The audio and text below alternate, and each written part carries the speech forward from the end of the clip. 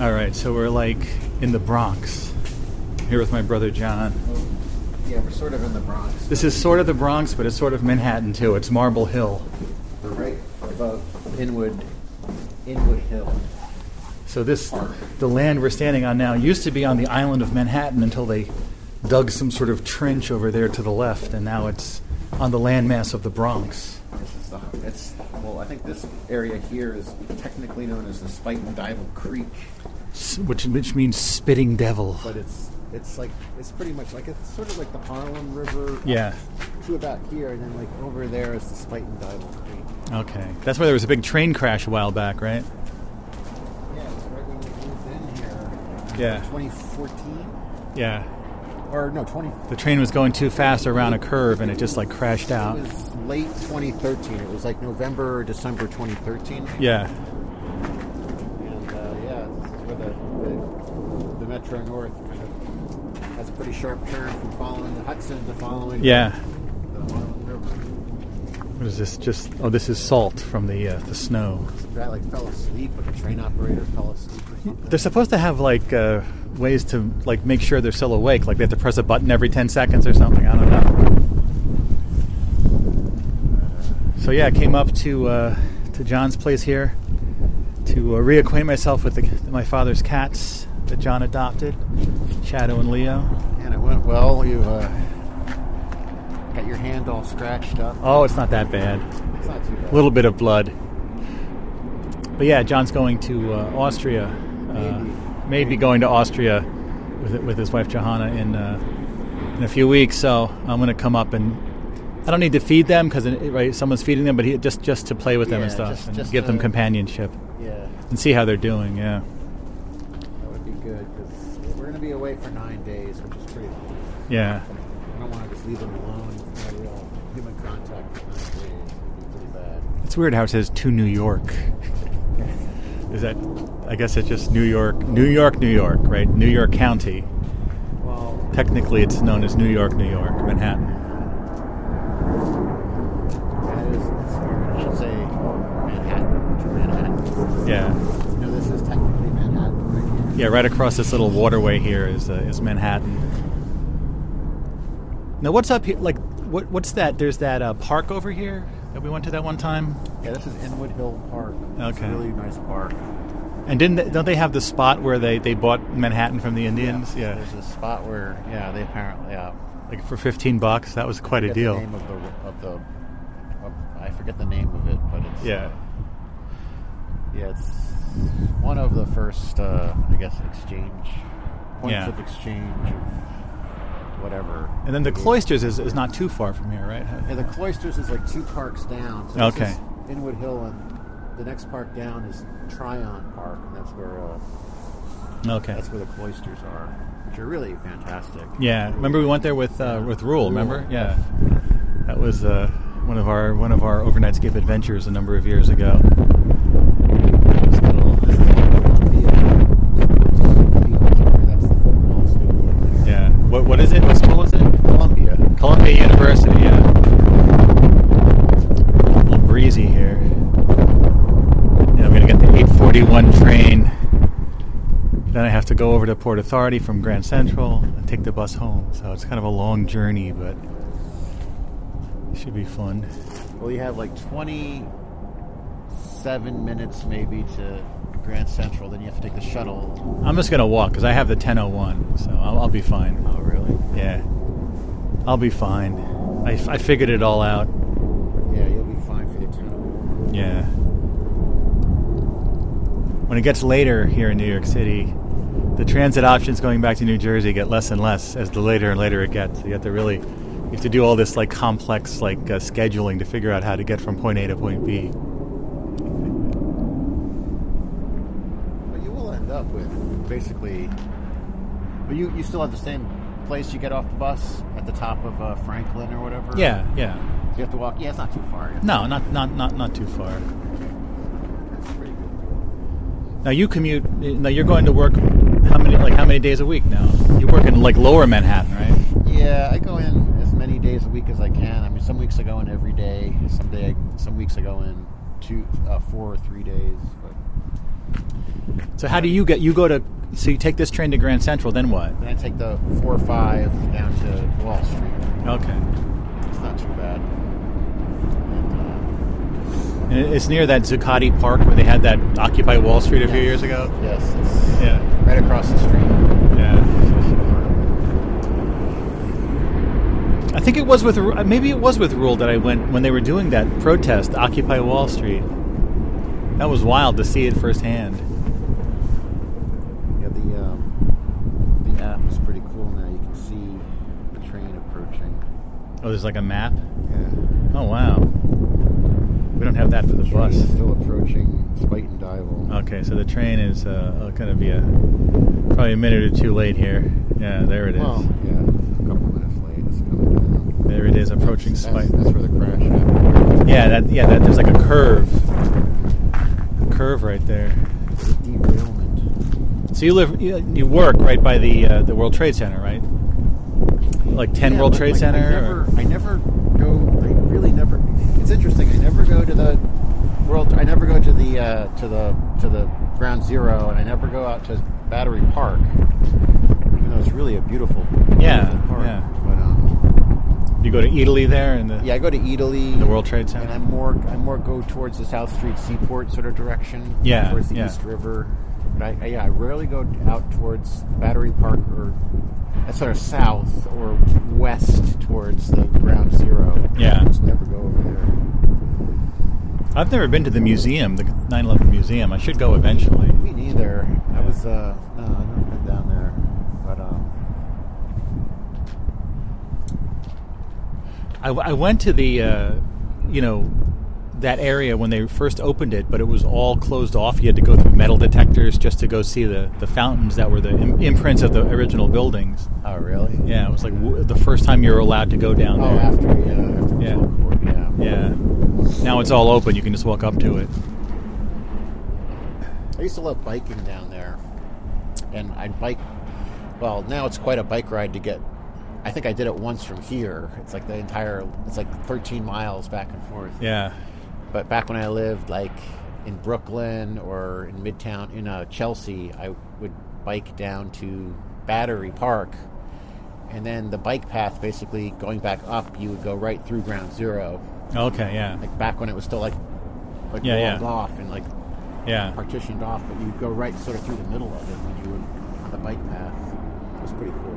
Yeah, I have a tape I recorded with Peter Litke in 2002, and we were going to come down. It was going to be his first time seeing Ground Zero. I guess at that point you had to go to like Brookfield Place or the old World Financial Center, and you could sort of see it from a distance. Right? There wasn't really any great vantage point at that point. It was like a year later, not even a year later. I have memory of being down there when they were still like knocking down the other the buildings. Yes, I know. I sort of condemned, and they were still like knocking all those buildings. I went down. there 6 days later, and I was on Park Row, and I saw the Borders books was still standing. I saw it from right down the street. I was like a block away from it. Yeah. Yeah. I took the ferry boat over there. Yeah. It was wild. Weird. And they still didn't build 2 World Trade Center. That's very strange. They're still working on it. Oh, really? Yeah, there's supposed to be a 2, but they still haven't made it. I've never been in the Freedom Tower. But Yeah, I went to the observation. It's worth seeing at least once. You just went to the observation deck? Yeah, many years. It was back in 2015 I went there, yeah. Here, see this? Well, there's sort of like a weird cliff, a little canyon that comes through over there. Yeah. Yeah, there's like a cliff face over here. I guess they... Marble Hill. Oh, here it comes, yeah. With the 3 lights on the front of the train. Oh, this goes out to Poughkeepsie. Yeah. Oh, that's right. I took the train. Remember that one day? It was Martin Luther King's day, and I went to work, but it was the first time they closed, so I just randomly came to Poughkeepsie on this line. Yeah. Oh, really? That was a cool. Well, you have to go through Croton Harmon. You have to change a Croton. I probably had to change. Yeah, It to go to basically goes Poughkeepsie. to Croton Harmon, and then you can change over to the Poughkeepsie line or train to Poughkeepsie. But yeah, this is like 20 minutes. What do we say this ride is down to Grand Central? 20 minutes. This would be like 25. 25 minutes. Yeah. All right, this is the Metro North. All right. Well, it's good seeing you. Plenty of seats. Yeah. All right. See you soon. All right. Thank you so much. All right. Talk to you soon. Bye-bye. Let's get on the train here. Yeah. Hey, bye-bye. All right. We're on the train. Guess I'll sit on the right side of the train here. Yeah, I came from work. I came into work today, and I work real close to Grand Central, so I have my backpack from work, and so I'm going to take care of his cats, or just come see them. I totally understand. Whenever I go on vacation, I have cats. I'm so stressed out for like months beforehand about the cats and leaving them. So this Metro North has this cockamamie system of peak and off-peak. So I knew I was coming up on peak, but I would be going back on off-peak. But I didn't, I was trying to buy a ticket that would be like part peak and part non-peak, but I couldn't figure it out. So I just bought 2 peaks. Guess I wasted a little bit of money, but I don't know how to get it that way. So yeah, now we're, so this train... staying in the Bronx for a while, because this stops at Yankee Stadium, in fact. And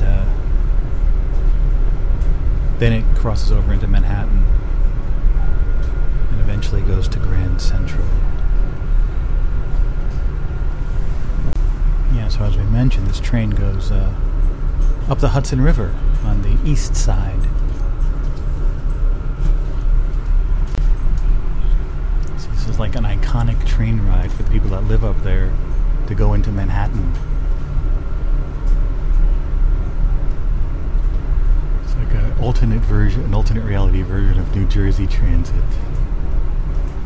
The Metro North goes a bunch of places. It also goes up to Connecticut. It goes all over the place. I think did they go to New Jersey, or... It's weird because there's like those trains that start off in Jersey and then you have to switch to a New York train, like in Suffern. You know what I'm talking about? Oh, cool. What are all those buildings over there? Oh, I think that's Manhattan over there. Yeah. Cool, man. All right, where's Yankee Stadium? I don't know. Yeah, just sort of quiet. Not many people on the train. Thursday night. Not too late, but getting late. Heading into the city. Well, we're already in the city, but heading into the heart of the city. See, what is this? Roberto Clemente Park. Yeah, this is a really old train car, too. Feels like it's an 80s, 90s train car.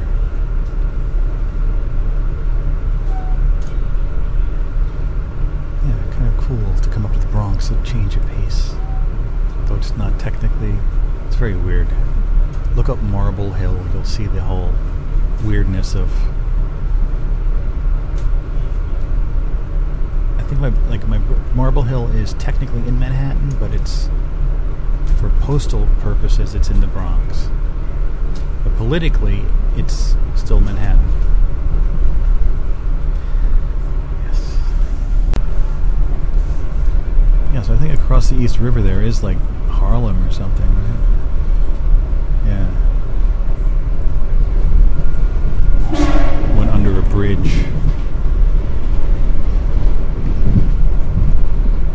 I'm not as familiar. Another bridge. Wow, I'm not as familiar with this area. What is that weird hotel with the multicolored lights?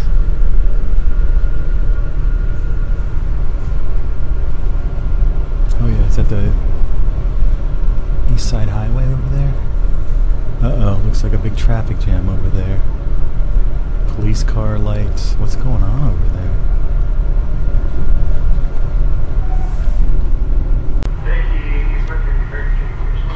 Alright, this is the Yankee Stadium stop. There's also a big shopping center, Bronx Terminal Market, across the way there.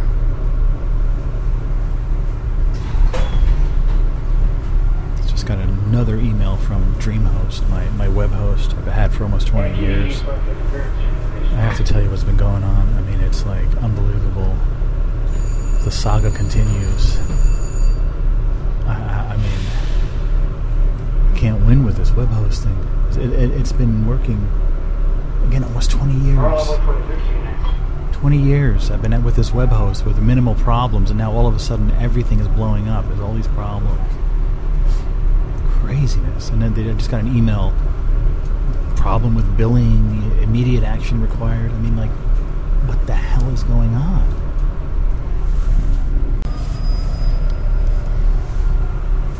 Yeah, I was able to do it on my phone. They wanted more money from me. I don't understand. This is onsub.com. We're talking about my website that has been going, this, right, onsub.com's been going since like 2007. It's a long time ago. I think, hopefully we'll get it all sorted out. But, yeah. When we get to Grand Central, I'll tell you more of the saga. I know we left. Grand Central next, nice. I know we left it off as they deleted a ton of data, and I was waiting to hear back from them. So that was a couple days ago. I did hear back from them. God. Alright, we'll get to it in a moment. So this article came up on my feed here. London Overground. New names for its 6 lines revealed. So I guess this must be an above-ground transit system in London, England. The Lioness Line. Yellow parallel lines running through Wembley.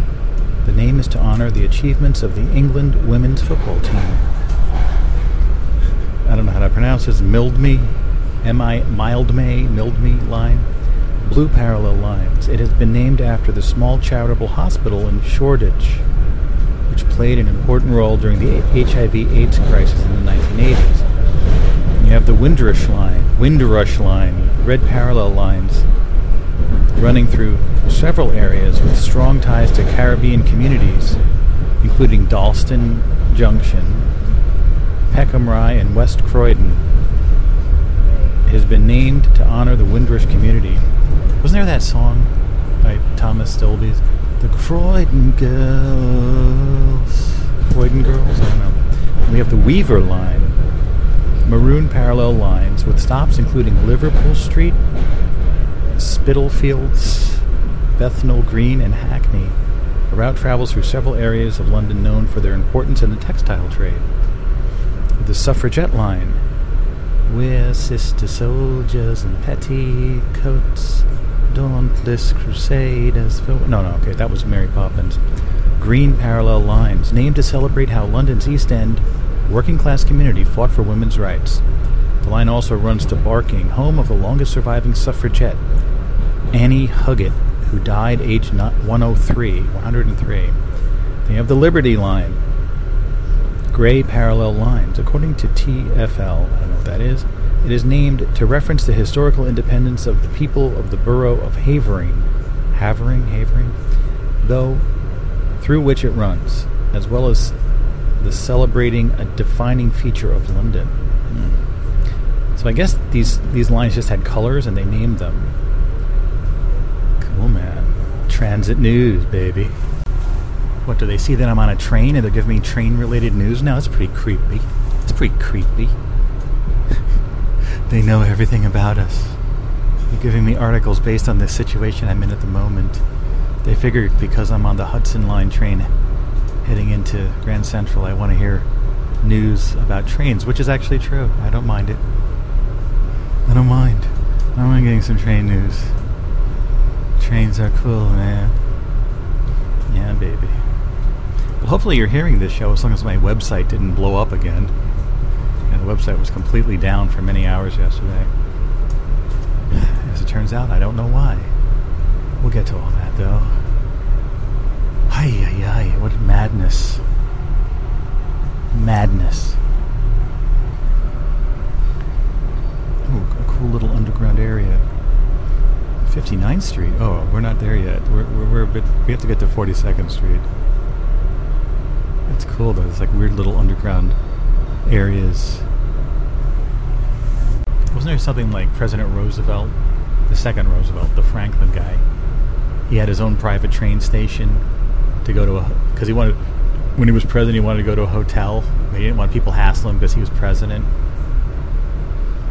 And so he made his own train station right down here in this underground area to go to a hotel. It's really cool. The only thing we have to fear, that guy, is fear itself. It's a pretty philosophical statement. Can you imagine the recent president saying something like that? Come on, man. Fear? Come on. Alright, we've stopped now. I guess we're waiting for some other trains. It's so late at night, though. There should be room for us to like find a track, don't you think? An arrival gate, an arrival track. Were they confused? I don't know. Ooh, I just heard that sound. I guess that means they're releasing the air brakes when it goes whoosh. Yeah, I think it is. You see like weird other trains in the darkness over there.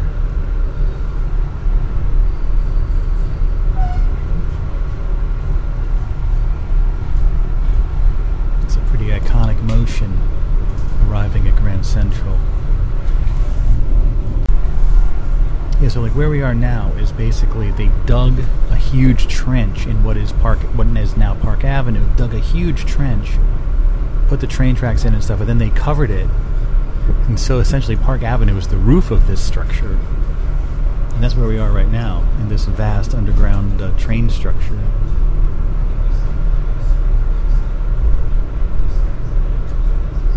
I think this is where the mole people live. You know, when they talk about the mole people living underground, I think this is one of the mole people areas. I don't know if you see any of the mole people in the distance. I don't know. I don't see any at the moment. Oh yeah, and there's 2 levels, so I guess we're going down. So I guess we're going on a lower level. Here's someone talking in the distance. I have no idea what that is though.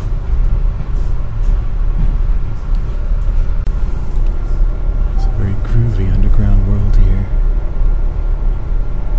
I think we're almost there.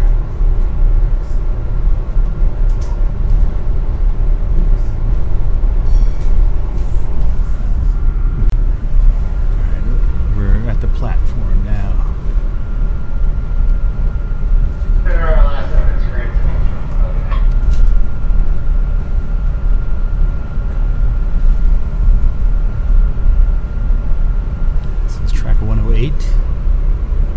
I guess we'll exit through the dining concourse, I suppose. Is that right? It's 9:09 p.m. Yes, I planned it out this way. My bus is not till 10:01, so I have like 50 minutes to what? I mean, would probably be a 20-minute.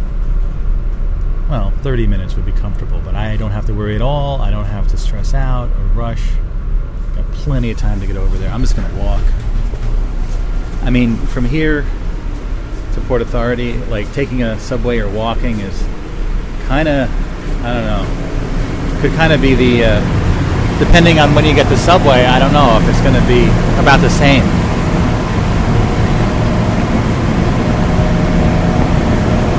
Anyway, so what happened was I got this website, you know.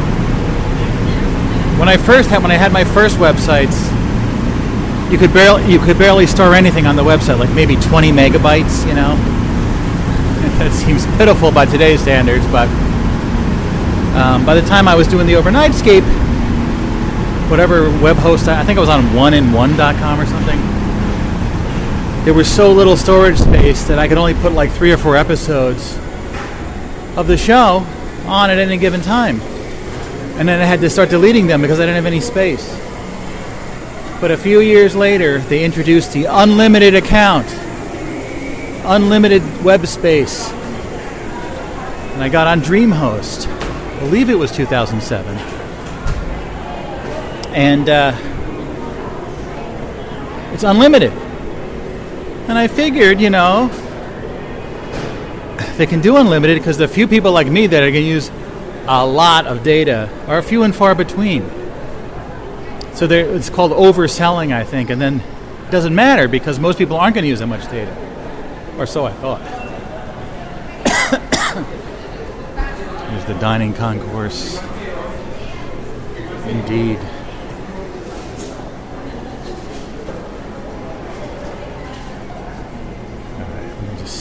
Give me a second. So, great. And in fact, this unlimited web plan kind of is what allowed the OnSug radio to develop. And, I kept putting more and more stuff on, hundreds and hundreds and hundreds of gigabytes of stuff on this account. Everything was fine. Up until, I think it was about 2 years ago, they deleted a huge folder called Shows, the Shows folder that had just mass amounts of shows, like my shows, my MP3 files in there. They deleted it, and they sent me this message: prohibited data deleted, something like that. And I'm like, well, I thought I was on the unlimited plan. They're like, yes, you are on the unlimited plan. There's no limit, except that certain kinds of data are prohibited. I'm like, well, what kinds?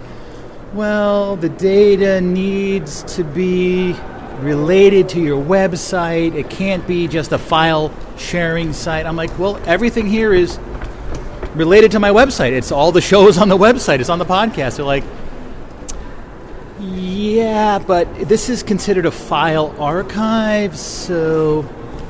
yeah, maybe you can keep a year's worth of shows, but yeah, beyond that, you probably shouldn't. I'm like, okay, whatever. Now, when they delete the files, they do delete them off your web server, but they transfer them to a thing called Dream Objects, which is a cloud storage system, which you got to pay for, but they give you 2 months free. So they're not being super unreasonable, but then again, there's really no easy way of relinking those files back to the website.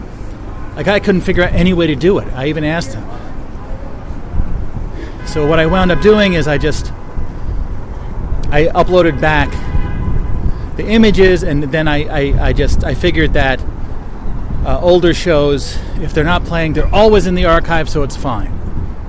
I mean, it's not ideal, but it's okay. So that's why I started to I live in fear of them deleting my files. Now, by the way, this plan is like $8 or $9 a month. It's dirt cheap. It's ridiculously cheap for the amount of data I'm using. Yes, it was an unlimited plan, but then I actually found a web archive from 2014, and they had this policy back then as well about this prohibited data, which they don't tell you what is prohibited data and what isn't. And they don't tell you what... it's unlimited. Because today I said... I wish they would just tell me you have 100 gigabytes. They don't tell you that. So you're at the whim of the the web people, the people at the web host. So anyway, I've been living with this. Yes, a bunch of old shows aren't available, and I figured I could probably link them to the versions of the files on the Internet Archive, but that's going to take forever, yada yada. So anyway, what happened recently? This was just Monday? Today's Thursday. They sent me this notice that they deleted prohibited data, which was the entire Ramblers folder, which is all of the people besides me that upload shows on the channel uploaded to the Ramblers section. And it was like 300 and something gigabytes. So from last episode, I wrote them an email, listen, this is not prohibited data. It may look like it's a separate thing, but everything is linked onto the site. And I'm like, this has been dealt with before. Can you please at least, like you said, restore the last year of content? So that's the last episode. So this was, what was this, Tuesday night. So I took a gummy before bed. I enjoy those gummies, Delta 9, pretty groovy. And then right as I was going to go to bed, I saw the guy responded, and he's like, no, we understand that it's linked to your site, but it's still prohibited data. And I was thinking to myself, there's no way you can have this prohibited data on the site. It's like, but didn't you just say, like, I could have a year's worth? And no, you can't have it. So I just glanced at it. I was so tired, and the gummy was kicking in, so I just went to bed. Meanwhile, I woke up like 4:45 a.m., and I'm like obsessed. I'm like, my website is like crashed out. What am I going to do? And I'm like, no, I shouldn't get up. And I went on the computer. I started researching stuff, and I found a lot of other people who had the same thing. So I started looking at options, and there is a VPS, virtual private server, that they do offer. Really a lot more expensive, way more expensive, but it gives you a number. So there were two tiers that's possible for me. There was 120 gigs and 240 gigs. The price of the 120 is more around what I want to spend. The 240 is super expensive, like over $100 a month. But I'm just for the short term to get things back. Let me think about this. So I'm not going to argue with him anymore. I'm just going to throw money at the problem. I'm just going to buy the higher plan. Right? So the next day, I'm thinking I'm just going to get the 240 because I have like 160 in the normal section, and then they just wiped out the 300, so there's like 160 left, so I could easily fit in the 240. But the only problem was on the control panel, it's still showing 300 some odd gigabytes for the Ramplers account, even though they deleted it. So I sent them an email. I'm like, well, I'd love to upgrade to the VPS to end all of these storage problems, but I see that this on the control panel is saying 300 gigabytes, even though it's not there. So the guy writes back. He's like, listen, the control panel is not updated, but don't worry. If you get the VPS, it shouldn't matter. It'll transfer all of your files, all of your users, all of your websites over to the new server. Don't worry about it. I'm like, wow, great. So I'm like, listen, I'm going to bite the bullet. I'm going to do it. It's a lot of money, but I'm just going to do it month by month for now and figure out what if I can, whatever, what is the best plan. But I want to just fix things for now.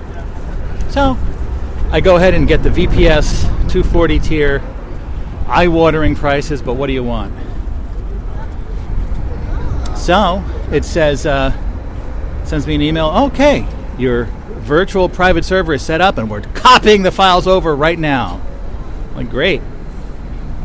So I go to check my websites, and everything seems to be working, but onsug.com, which is the main website, is blank. It's a white screen. It says error 500, cannot load website. I'm like, oh God.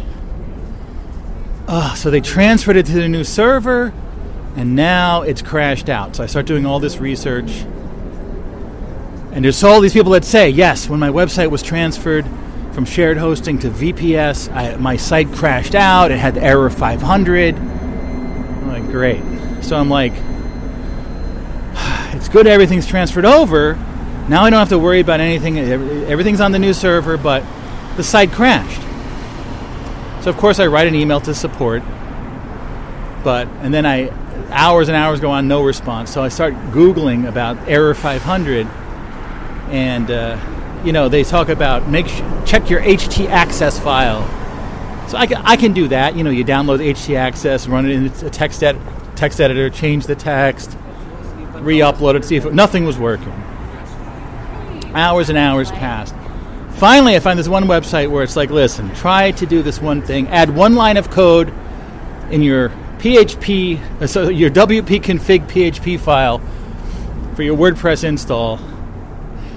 Increase memory .256. I put that in there. I'm like, there's no way in hell this is going to work. I load the site, and it's back working. I fixed it. I fixed the website by putting one line of code. What the hell? I'm like, oh, thank goodness. Thank goodness. It's all working.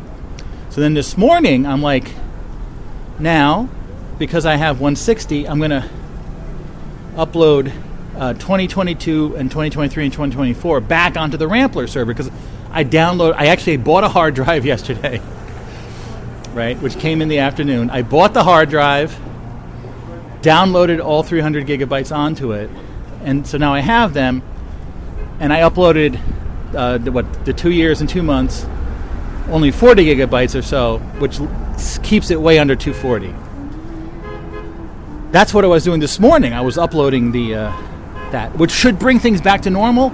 So the last 2 years of shows will be on there. Of course, anything older, everything's on the archive, so you don't have to worry about it. And additionally, I'm like, okay, I have to upload the images of the older data on Ramplers, but I can do that later. So I felt like and I've been making update posts on the site. I'm like, finally, everything is fixed, everything's good, I'm feeling good about this, everything's working, I think we got through this crisis. So this afternoon, I'm like looking on those control panels, and it's still showing that there's zero data on the VPS. I'm like, this is like 24 hours later now. I thought everything was transferred to the VPS, and now there's zero there, and it's still showing all the websites are on the old server. So I contacted customer support. This time I tried to do a chat. It took about 40 minutes to get onto the chat. And I said, yeah, well, did everything transfer over to that new server I bought for over $100 a month? And the guy's like, yeah, let me check. He's like, yeah, no, it didn't transfer. He's like, let me talk to the admins. And after a while, he's like, yeah, because you have too much data on there. There's 300 gigabytes in that folder. And I said, well, no. The last person told me that the 300 gigabytes was mistaken and it shouldn't affect it. He's like, yeah, that's preventing it from transferring the files. Sorry, pal. Let me talk to those admins. And then he's like, yeah, this is going to be a manual job. This is going to be manual. We have so like now they're going to do a manual job to transfer my files. I don't know, when is this going to happen? So nothing's been transferred yet. So all the technical issues that could happen with this transfer haven't. I thought we were over the hump, but no. All of the potential issues that could happen I'm still on the old server. So that begs the question. Why did my site crash? Nothing changed. It was still on the old server, but it crashed anyway. Just a coincidence? I don't know. I mean, were they reconfiguring things perhaps for the transfer, and that's when it didn't transfer? Oh my God. But so I was also super happy that I was able to keep the old posting system for the other people that post on the site. Everything was working. I don't know, it's still going to work when we go to the new server. So as of this morning, I was thrilled. Everything was working. Everything was great. And now it's almost like we're back to square one with this whole process. Oh my God. The site's still up at the moment, I believe. I don't like the sound of this manual transfer process. Oh my God. Just because there's a bit of data that has the total space in this account, the user account, it's not updating. There's a bug in there or something. Oh my God. So we'll see what the next step is. I don't know. I'm hoping everything will go well, and then we'll have the 240 gigs. I suppose I can pay for it in the short term. In the long term, it's a hell of a lot of money, but maybe I can get it down to 120. I don't know. I know there's other solutions, but oh God, what the hell's going on? We're walking down 42nd Street here. How much time do we have? Can we go into Times Square, see what's going on? I think so. 9:27. We can walk around a little bit, I suppose. This big ad. Multiple billboards around this entire building for Dune Part 2. Javier Bardem is Stilgar. Rebecca Ferguson is Lady Jessica. I could swear I watched part 1 on a streaming service. It wasn't even in the movies. I don't think. This is not. I don't know. Based on the first part, I'll watch it, but I'm not going to go to the movies to watch it. Come on. Dune. I never read the books. That's probably why I'm not really that into it. Let's see what's going on here. We should have time to take a little detour into Times Square, don't you think? Indeed. Yeah, I want to see that Tamashii Nation store, which should be right over here on the 43rd.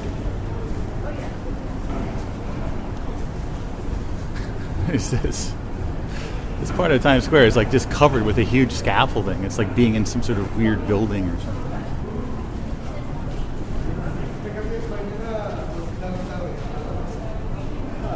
Tamashii Nations. This is like a Japanese like nerd store for like toy robots and stuff. I don't think it's open at the moment though.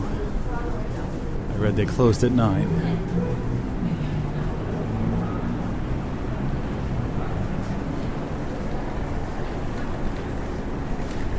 I just want to check this store out, then we'll head over to the bus terminal. They got to get a drink of some sort. So I'll go to Duane Reade.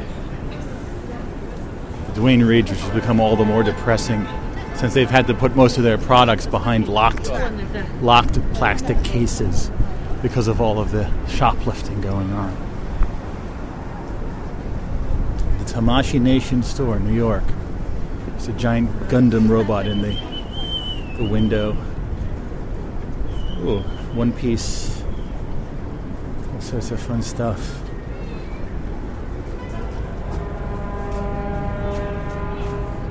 Thousand Sunny. Oh, that's the second one, the second boat. The first one was Going Merry.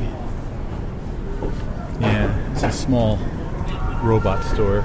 Great. Oh, we can walk this way. We can walk past the parking garage. Oh, this is where that umbrella, that umbrella dispenser I talked about last time is over here. Yeah, I haven't really hung out in Times Square too much recently. Man, I have such memories of Times Square going back to like late 80s. It's a long time. Oh, Donald Duck and a Mickey Mouse. Wow, these costume creeps. Here's to 53rd Street. If this is 43rd, it's higher. You get higher. This way, yeah, Thank you, yeah. Two cops on horseback. Yay! I gave good directions. 53rd is that way. Absolutely. Horse cops. Remember that song I wrote called "Horse Cop Coffee Leaf"? What does it mean? I wrote it. I don't know what it even means. Coffee leaf is kind of like a cocaine leaf, maybe? I don't know. These are some cool horses, though. I think police horses are probably treated pretty well, though. I don't know, actually. Those horse-drawn carriage horses probably aren't. Well, the police horses are meant to, like, scare crowds, because cops are bound by laws, ostensibly. But horses... If you're acting like an idiot around a horse, the horse really isn't bound by any laws. Could kick your ass. They say that's one of the reasons they have horses. Horse cops. The Harry Potter play here, which is like, I guess, the continuation of the Harry Potter story as a play, as opposed to a book or a movie. You have to come to New York to see it. Harry Potter and the Cursed Child or the Cursed Child. That's tough, because sometimes with the ED, like there's a town in New Jersey called Forked River, or is it just called Forked River? I could swear I've heard people say Forked River. Cursed Child or Cursed Child. I don't know. I don't know what the right... Is one British and one American, or... I don't know. Is it your choice? Here is the Los Tacos Numero Uno. It's a taco place. Very busy. They have like cactus tacos. I know they're vegetarian. I don't know if they're vegan though. Ooh. Oh, there's the horse cops. They're following me.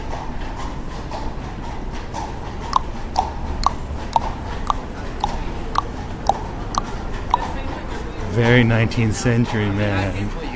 Oh yeah. Oh look, Doubt apparel. There's the. Oh look, they have the image of the new actress on there since Tyne Daly dropped out. I talked about last time, Amy Ryan. Yeah. Doubt. Did he or didn't he molest those kids as a priest in 1960s? It's you. They don't give you the answer. You remain in doubt. It wasn't all right. It was all right. It's not. It just feels not really worth worrying about, but it was good though. I know that's contradictory. It was good, but I wouldn't recommend you spend your time or money to go see it because it just didn't really seem that. It was a very small story. I'm not really describing it properly. Yeah, here's the Icon parking where we parked. And there's that, is it there? The umbrella vending machine. Oh, yeah. Where you can get a free umbrella as long as you return it in 24 hours. Otherwise, you get charged for it. I talked about that last time. Got plenty of time. Plenty of time. Come on. I do need to get some water, though. Or something. Maybe a more fun drink. Maybe some Japanese iced tea. Maybe. And here are the horse cops waiting at the light. We're going the same way, I guess. Good boy. Good boy. Ooh, he just... the horse just pissed. Good boy. Good horse urination. Yeah. Here they go.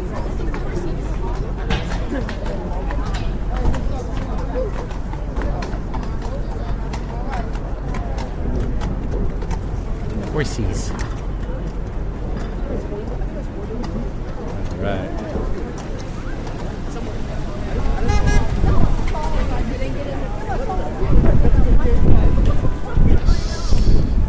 Yes, indeed.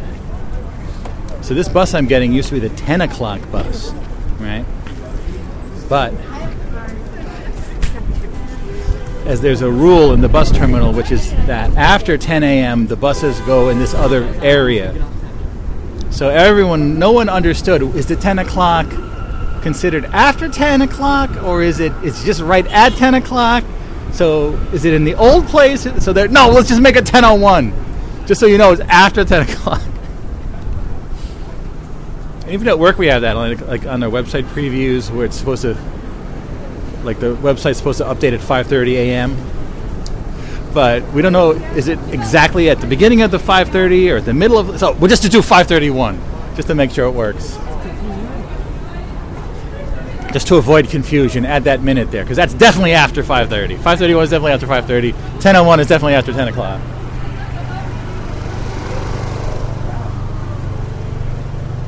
Yes, it works.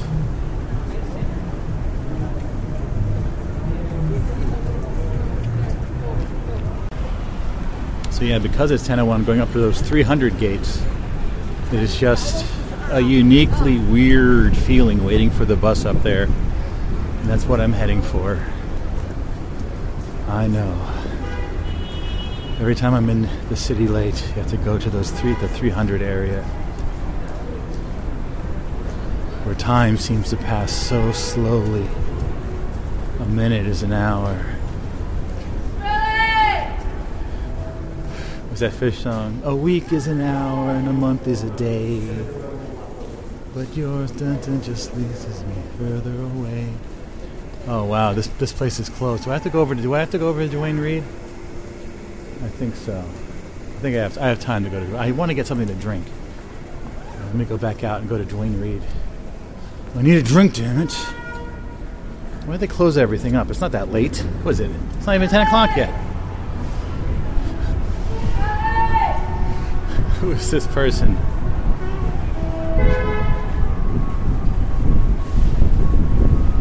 It's a mournful wail. Hey. Hey, you. Out there on your own. Can I help you? Can I help you? Go. I don't think that's the lyrics. Hey, you. Oh, maybe the World of Beer is open. I can buy a bottle of water for like $9. What is it? Madison Square Garden pricing? Get out of here. Saxophone. Some saxophone going. What is a band without saxophone? More Fish lyrics. The World of Beer appears to be open. Yeah, baby, that'll help. I'm not going to get beer. I'm going to get just a drink of some sort. There's a whole thing of pizza over there on the ground. Yeah, I got exactly what I wanted. Itoen Oyocha Matcha Green Tea. Kyoto Uji Matcha. So I got my green tea for the bus. Got like almost 20 minutes before the bus. Fine. And I didn't have to go into Duane Reade. Duane Reade, I've always appreciated the depressing tone of Duane Reade, but it's gotten more depressing over the years. So if I can avoid it, I might want to avoid it. Tonally, it's a bit much.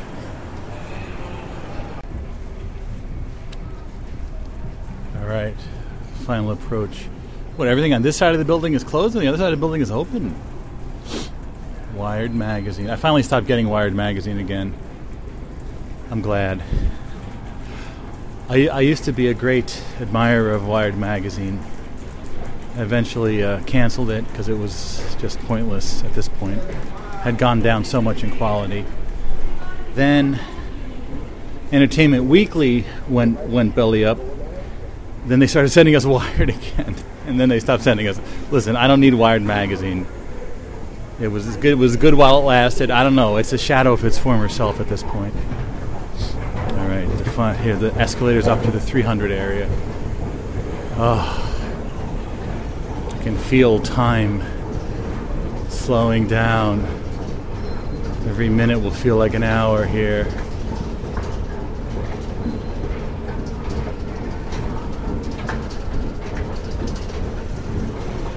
Ticketed passengers. I'm ticketed. I got a bunch of tickets. I'm ticketed. What gate is it again? 308 maybe. I got tickets. I got too many tickets at this point. Tickets required to board buses. Yes, this is the one. What time is it? I think I have too much time at this point.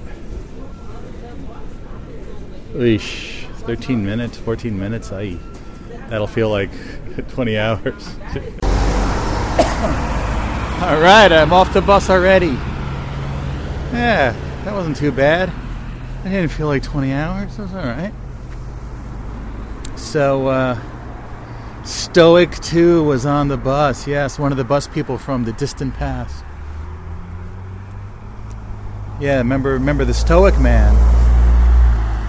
My preferred bus seat has always been, especially going in, the back seat of the bus on the right side of the bus. But the Stoic man would sit one seat up from there. And if the bus was empty, I felt like a jerk sitting right behind him. It felt like a personal space invasion. So I wound up sitting on the other side of the bus when the sun would be in my face. And this guy was very stoic. He would just sit there with this sort of blank expression on his face. Anyway, he vanished. He after a while, he wasn't there. But then this woman would sit in the same spot as him when I got on the bus and caused the same problem. I called her Stoic too, and she was there. Well, she sat on this one seat up from the back. So, listen, people have their preferred seats, okay? So yeah, Stoic 2 from the olden days. I don't know what other bus people I see. Well, obviously I saw the Similar Man recently. He wasn't there this morning, but he's a guy that I find similar to me in many ways, the Similar Man. You make up these names in your head for the people on the bus. And I was also shocked to see on the ride back the iconic gas station there in Lyndhurst, right by the bridge. In fact, I went to that gas station fairly recently when I went to get the oil changed in my car, my father's car. That's now my car. I needed gas, so I stopped by that Exxon station. It's sort of been iconic. The bus always goes past it. I have a few show arts that have pictures of it, etc. They're rebranding. They're no longer going to be Exxon. They're going to be Fuel 4. I guess I don't know. I don't know the gas business so well, but I'm assuming that they have to pay Exxon a ton of money for the use of their brand. So maybe Fuel 4 is cheaper.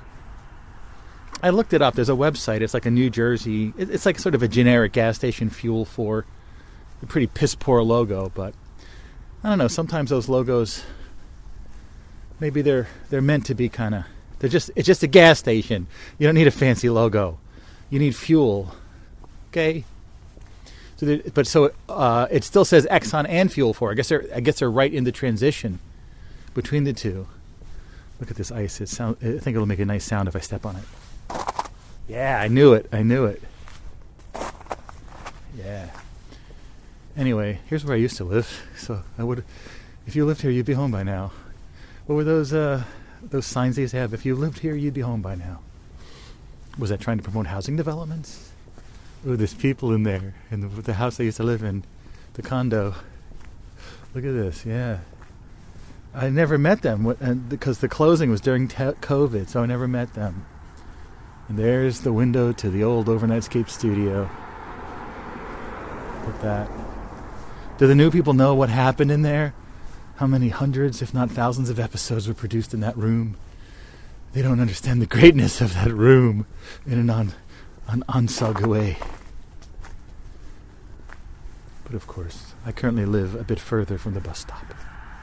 So it'll be a few more minutes. But yeah, it's just Fuel 4. It's like, I don't know. Because they had that tiger, put a tiger in your tank. Does that tiger have a name? Is he like Mr. Exxon the Tiger? Or I don't know. Let's just bring back Esso. Forget about this Exxon. Esso was classic. Okay. If you go to other countries, they still have Esso. I think in Italy they had Esso. In Canada they have Esso. But here we have Exxon.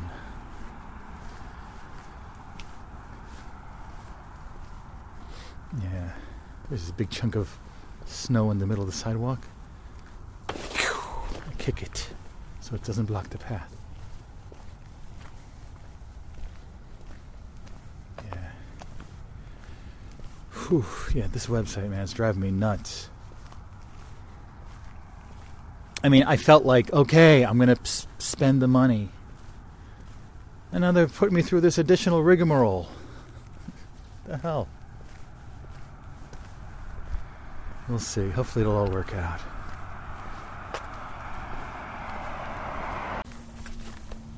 So I finally found it. As you may have heard on last episode's Other Side. Yes, the episode of Jack Benny called Who's the Better Comedian? That I heard when I was really young. It was on a cassette tape I bought at the supermarket called Radio Reruns. And it was one of my first exposures to old-time radio. If you heard it, I played it on last episode at the very beginning of The Other Side. It's Jack Benny was, they're talking about who's the better comedian, Jack Benny or Fred Allen. This is on the radio back in the 40s. And someone says, I think Allen's Alley's the funniest thing on radio. Oh yeah, anyone could do that. Well, I'd like to see you try. All right, let's try it out. So they, instead of Allen's Alley, it's Benny's Boulevard. And instead of Portland, her name is Cleveland. And the senator, instead of being from the South, is from the West. I must have listened to that 100 times on my little tape recorder in the 70s or early 80s.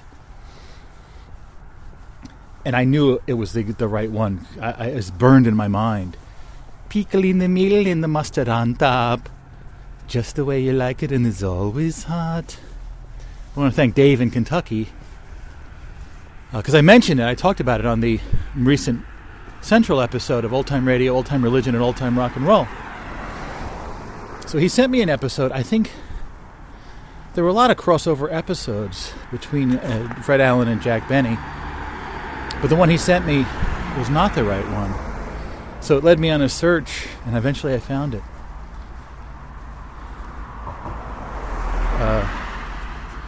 I listened to that without having really any idea who Jack Benny was, Fred Allen, or any of these things they were talking about. But it fascinated me because they were doing something in sound that I had never heard before. Oh yeah, so instead of Allen's Alley, it was Benny's Boulevard.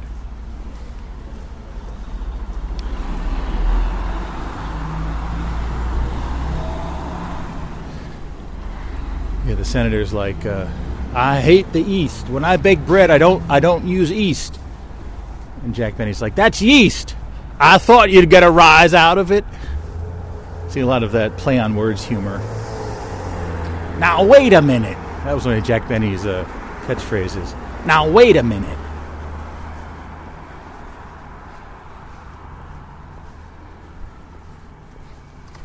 And like the big humorous aspect of Fred Allen is that he had bags under his eyes.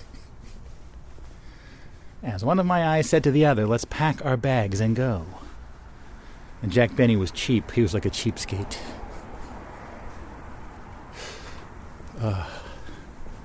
Amazing stuff. What a different world. Even before my time, I know I'm old, I'm not quite that old.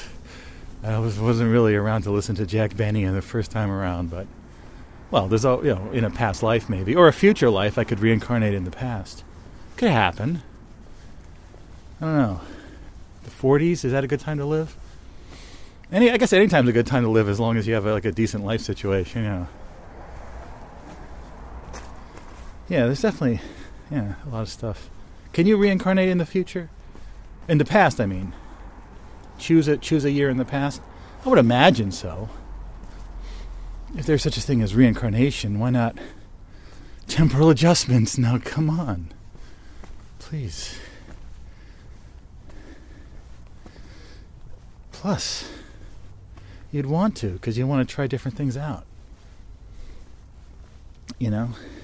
Different pathways through the place. The Earth place here. Yeah. Oof, gaudy old style font. I don't know. I like that font, but I don't know why it's starting to annoy me more. You don't see it too much. It's not overused. It's something about those curves, especially the uppercase L, the bottom segment of it, towards the right end, the way it curves. I don't know. I used to dig it, but listen, I'll take that a million times before that frickin' Palatino, which is so overused. I think I see Palatino somewhere every day. Freaking. There's other fonts besides Palatino. Anyway. Alright, we're on the final stretch here. Yeah, it was fun. Yeah, at lunch we went to this good Korean vegan place called Francia on Park and 35th. And I had tteokbokki, and I knew how to pronounce it from my days of being a K-pop fan for Luna. Yeah, I'm not into K-pop anymore. Once Luna broke up, I just can't. I'm not into them anymore. But they love tteokbokki, which are these like chewy rice cylinders in a super like hot sauce. Tteokbokki. The way it's spelled, it says it's like TTEOKEOEIU. I don't know how to spell this thing, but I remember super researching it. It's tteokbokki. So when I ordered it, like, hey, can I have the tteokbokki? He's like, yes, tteokbokki, yes. I said it exactly right. Yes, indeed. Hey, it was good. It was so good. Korean rice cylinders. Hey, it's the next day. I'm watching Alexei Sale's stuff. Hi there, and welcome back to another award-losing series of Stuff. The show that's been ripping apart the academic and scientific communities with its advanced theories on the nature of the universe and the stuff what's in it. This week, do scientists consider the moral dimension? Because recently, defense scientists have developed a device which kills people in the most gruesome, hideous way possible, and yet leaves buildings standing. It's called a mortgage.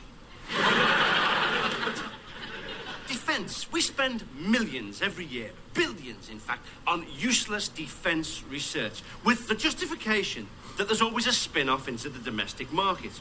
Well, is this true? I suppose so. Recently, I did buy an armor-plated heat-seeking ironing board. So, yeah, I have really never watched this show. I've been aware of its existence. Of course, Alexei Sayle was one of the co-stars on The Young Ones, a British surreal comedy show that was shown here in the U.S. on MTV in the 80s. And so a whole generation of Generation X MTV viewers really fell in love with The Young Ones as one of the greatest comedy shows of all time. Alexei Sayle played, he wasn't one of the main four characters, but he played this family of like criminals known as the Bolovskis, I think. And so, but he was always a huge part of the show. And I had heard of this Alexei Sayle stuff, and this, I don't know why, I started watching it on season 2. I found some episodes on YouTube. Really, really good stuff. Really, it's from the same kind of branch of surreal humor, but this is more, I guess you could say, sort of like a sketch comedy show, but just like what you just heard, like Alexei Sayle is kind of doing stand-up bits like on the street, and really, really amazing. I'm glad I'm finally sort of checking out Alexei Sayle's stuff. But this episode, the next segment, actually does this gag that I've seen before. I don't know if this predates or is after David Letterman did a similar thing, but let's see where this goes. The old one was requisitioned as a landing strip in the Falklands War. In this series, we hope to examine a lot of the great mysteries of the universe, such as why do ships vanish in the Bermuda Triangle? Why do salmon swim upstream to spawn? And why do people keep giving Ken Russell money to make films? He's making another one, One of the most influential of Western thinkers was Nietzsche, who, in his book, also Sprach Zarathustra, was the first to posit the notion of... Hi there, I'm... So, someone else comes in front of the screen here. Dick Van Dyke. Hope you are too. And I just popped by to wish my old pal, Alexei Sayle, a very happy 50th birthday. It's a cartoon picture of Alexei Sayle, 1939 to 1989. And they're in an animation studio now. It's hard to believe that this cute little fella is really just an animated cartoon character.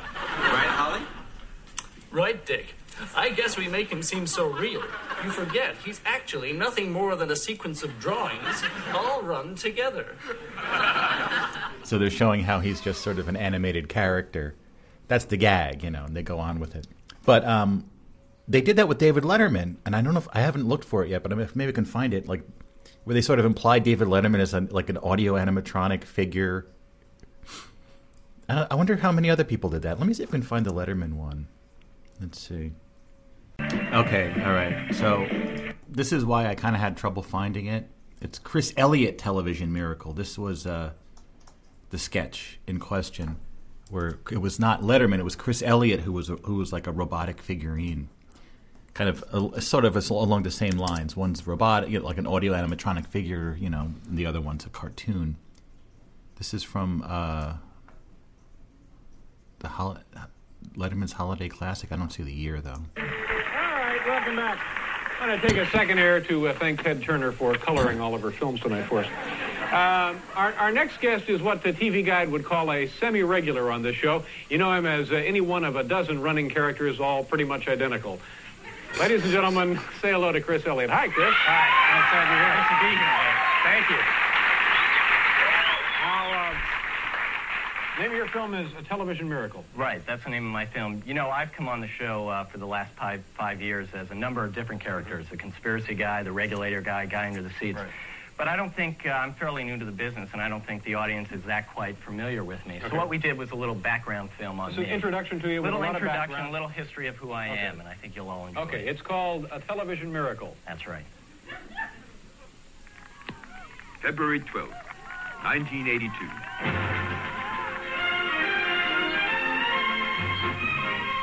New York City. A celebrity-studded crowd turns out for the premiere of a new performer on the popular television show Late Night. This night, they will witness a miracle.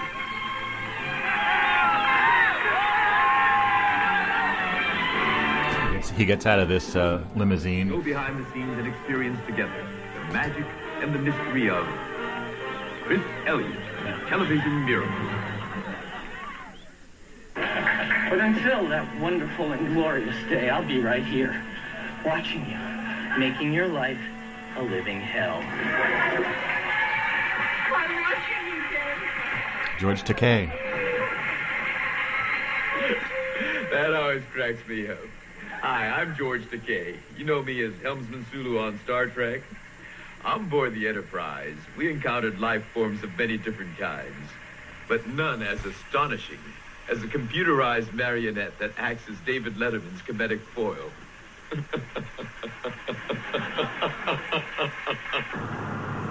I worked with Eli Wallach. Miller's stunning production of Death of a Salesman at the Winter Garden last year.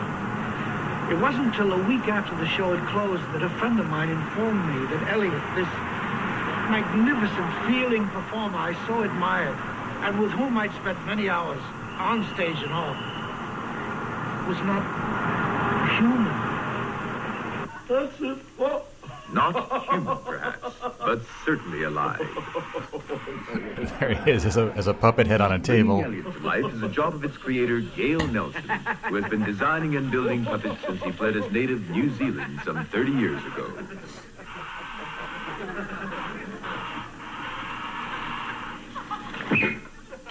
You did a lot of work in films and then television in the early 60s. Yes, I designed the hook for Captain Hook in the original... Anyway, you get the idea. It's a very similar concept. Sort of as a sort of, would you call surreal comedy or something? Yeah. I don't know how I would look up if there's been other instances of this humorous concept within various comedic television programs. Maybe when AI gets a little better, we'll be able to figure this all out. Anyway, no news whatsoever on the website. The website's still working, which I guess is good. I mean, it's up and running, and, I suppose I could just wait it out to see if they do transfer that stuff. I don't know. I mean, it's very strange, very bizarre situation here, but I know when it's all worked out, we'll look back on it as just a minor bump in the road on the journey of OnSug Radio now, don't you think? Anyway, today's episode is called Antarctic Rooks. And this episode and show art were sort of in development for a long time. And they never really quite were fully developed. And I figured it was just time to sort of let it loose. Antarctic Rooks, as I say on the show art, is an anagram of carrot on a stick. And I think the idea of a carrot on a stick is, you see like in old movies and stuff, that if you want to like I guess is it a mule or a donkey that's very stubborn, or stubborn as a mule, right? That's what they say. That if you want to get it to move, you sort of attach this stick to its head and hang a carrot, because I guess mules love to eat carrots, and you just hang it so the mule sees it there in front of itself. So it moves towards the carrot, but of course the carrot never gets any closer because it's just enticing it. And it's become kind of a symbolic phrase, a euphemism, whatever you call it, for ways to motivate people to some sort of goal that they may never achieve. So, carrot on a stick. And I looked up anagrams. This is quite a while ago, and I found it quite remarkably Antarctic Rooks. And I said about, I wanted to create a show called Antarctic Rooks, and I started creating, I was thinking of doing, rooks like the crow, like the bird. I think I was working towards that in this art you see. This is basically an art that I abandoned many months ago. But I just kind of liked the way it looked, just sort of in its unfinished state. I think I was going to try to put crows on top of the rooks. So rooks, like chess rooks, the chess piece. It's like a cylindrical castle kind of chess piece kind of thing. The rook, the ones that go at the ends, they can go straight up and down, but they can't go diagonally. They can't jump like the knights, So this art, the Antarctica part, I did create using Photoshop AI. And I found Photoshop the AI was very limited. It couldn't create chess rooks. It had no idea what I was talking about. So these rooks are from Pixabay, sort of the free-to-use image source. And I was intending on really doing more with this image, but yeah, it just sort of, this is where I left off, and I kind of like it. That's why I wanted to produce it. And as far as the typography, a week ago maybe, I was sort of struck by inspiration. I remembered this kind of bad logo for a video game company called Telegames. And I think they made a lot of games for the Atari Lynx. That was like a rough time with video games. The Atari had kind of fallen by the wayside. Atari was so big and so huge and so amazing. Yeah, here's like an example of one, right? Yeah. They released the Lynx, which was a handheld color system, which had such potential. And I did play it a lot. There were some good games on it, but yeah, I don't know what happened. And then a Jaguar, which is one you plug into your TV, and that was also kind of a disaster. But this company called Telegames, I'm not even sure what this company was, but they had kind of a crappy like logo inside of a red oval kind of thing. And yeah. Here's like Link's version of Raiden. But that's weird. That's a different logo than I was thinking of. When I looked it up, I found a logo that used the font ITC Souvenir, I think bold italic. That's weird. What I'm seeing now is like a different logo. So sort of weirdly inspired by that logo. Hold on, let me see. Telegames logo. That's sort of where this... Yes, yeah. Yeah, that's exactly... I didn't have to... go to any website to identify it. I knew that was Souvenir. That's an easy one to identify for a font maniac like me, So, inspired by that, I created the typography on here, which is that, maybe not the same red color, a similar red color. Kitty? Here's Vegas. Vegas is having a hard time because the house cleaners came yesterday, and he always gets freaked out. And like for at least a day afterwards, he's like not himself. He won't eat. He's just really. I feel so terrible. My poor kitty cat is having a hard time. Usually he snaps out of it after about 24 hours. So hopefully soon he'll start to snap out of it. Vegas, come on. Poor kitty cat. Anyway, yeah, so I used that same font or a similar version of the font and just typeset that. And I figured I would just throw on there that it's the anagram of carrot on a stick, I want to see where carrot on a stick comes from. Let's see. I know when I thought of it, I was thinking, like, how they control people and...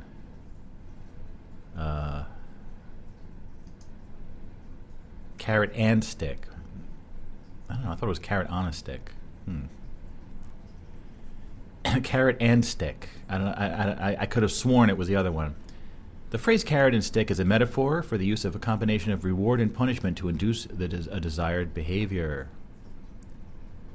Europe 1916, an anti-war cartoon by Boardman Robinson depicting death, enticing an emaciated donkey towards a precipice with a carrot labeled victory. See? So, yeah. In politics, carrot or stick sometimes refers to a realist concept of soft and hard power. The carrot in this context would be the promise of economic or diplomatic aid between nations, while the stick might be the threat of military action. Okay, so this is not making any sense to me because it's a carrot on a stick. That's how I remember it. Now, wait a minute. Carrot and stick.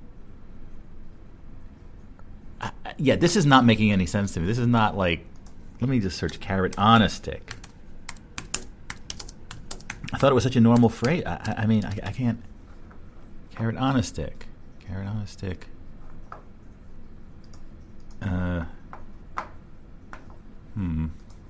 Washington State University. Carrot on a stick versus the carrot or the stick. I didn't know about any of this stuff. The Usenet group Alt Usage English has debated this expression several times, most recently in spring 1998. That was real recent, yeah. When is this article from? It's 2024 now, if I didn't say so. I know people could be listening to this in any sort of context, and yeah. No one there presented definitive evidence, but dictionaries agree that the proper expression is the carrot or the stick. What? That makes no sense. It's a stick with a string at the end hanging as a carrot hanging out. One person on the web mentions an old Little Rascal shorts. That's exactly what I was going. That's where I got all my information. The Little Rascals, in which an animal was tempted to move forward by a carrot dangling from a stick. I think the image is much older than that, going back to old magazine cartoons, certainly older than the animated cartoons referred to by correspondents on Alt Usage English. But I'll bet the cartoon idea stemmed from a loose association with the original phrase, the carrot or the stick, rather than the other way around. An odd variant is the claim broadcast on National Public Radio on March 21st, 1999, that one Zebediah Smith originated the technique of motivating stubborn animals. This is almost certainly an urban legend. I hadn't heard that urban legend, that Zebediah Smith figured out how to get donkeys and mules to move forward, putting a carrot on a stick. Note that the people who argue for carrot on a stick never cite any documentable early use of the supposed correct expression. For the record, here's what the supplement to the Oxford English Dictionary has to say on the subject. Carrot. Figure with allusion to the proverbial method of tempting a donkey to move forward by dangling a carrot before it. An enticement, a promised or expected reward, frequently contrasted with stick, punishment as the alternative. Yeah, this is not making sense to me. This is all new to me. Carrot or the stick. Come on. All right, I am like, let's try to find that Little Rascals episode. This is I think where I came to understand it. This is very bizarre that there's a lot of debate about this stuff. Is it Honky Donkey? Is this the one?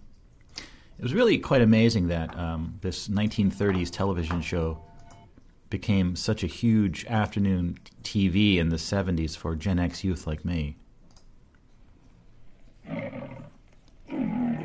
this it then? Let me sort of... Okay. Why isn't it showing me a preview going forward? Da, da, da. Good old days, the song. Do, do, do, do, do. Honky Donkey. It just was perfect for 70s entertainment.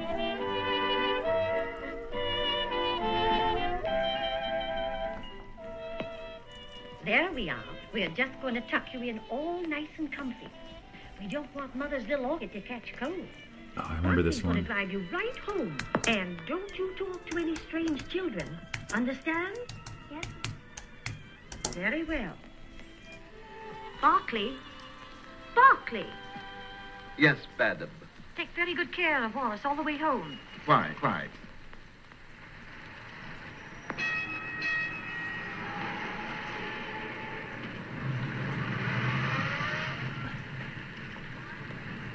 He was pretending to be sick, and now he's ready to go play with the other kids.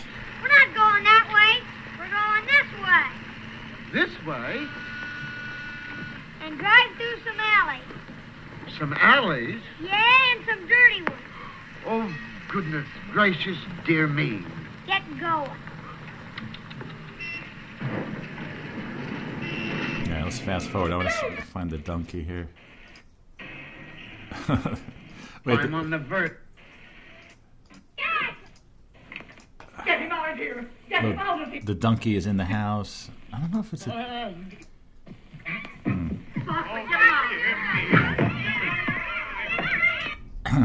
don't know if that's the episode I'm looking for. No, that it was called Algebra. It was a donkey called Algebra. Oh, come on. Right?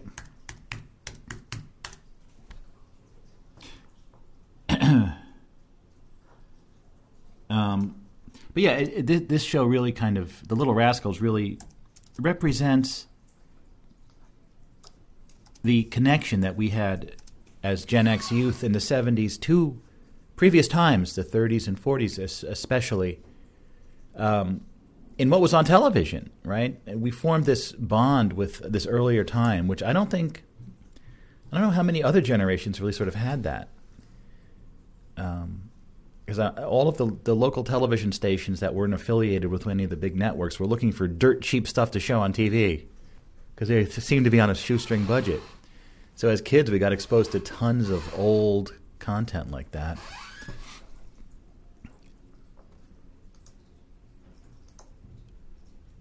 The mule algebra. I guess they're saying it was hunky donkey. I have to do more research. Hold on, let me pause. Go to a show tonight? Okay, so they're saying it is this episode, Hook and Ladder, slapstick comedy, Hollywood's golden age.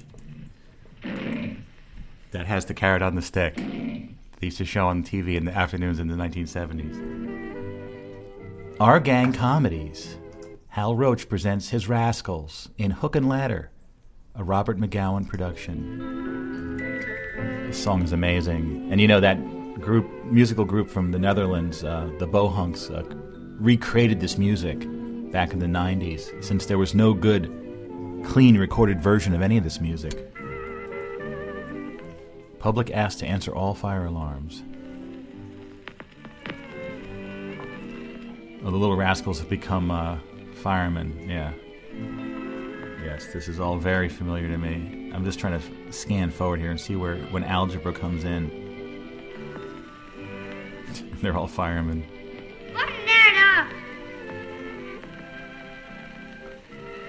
I don't see Hold algebra. your chin up. Button that up. Oh, this song, yeah. Remember me. Little Dancing Girl is the name of the We're song. volunteers. We don't get no pay. What's that? No pay? This Spanky, very young. Al, come. I don't want any pay. Do you, Breezy? All I want to do is work walking. All right. I'm trying to find where algebra is It's here. a real song, not a fire. I can't get the fish and trees past. This has 173,000 views. Oh, this song I know too. Is this algebra? Well, this is kind of similar. There's a cat inside a cage, and then they pull up a little plate so the dog can see it, and it starts to run on this treadmill to make the car move. Yes, and here's the carrot on the stick. Here it is. This is the actual carrot on the stick to make the donkey or the mule go. This is where I got. This is where and they have goats, a horse. Oh my God! The carrot on the stick. Was that it?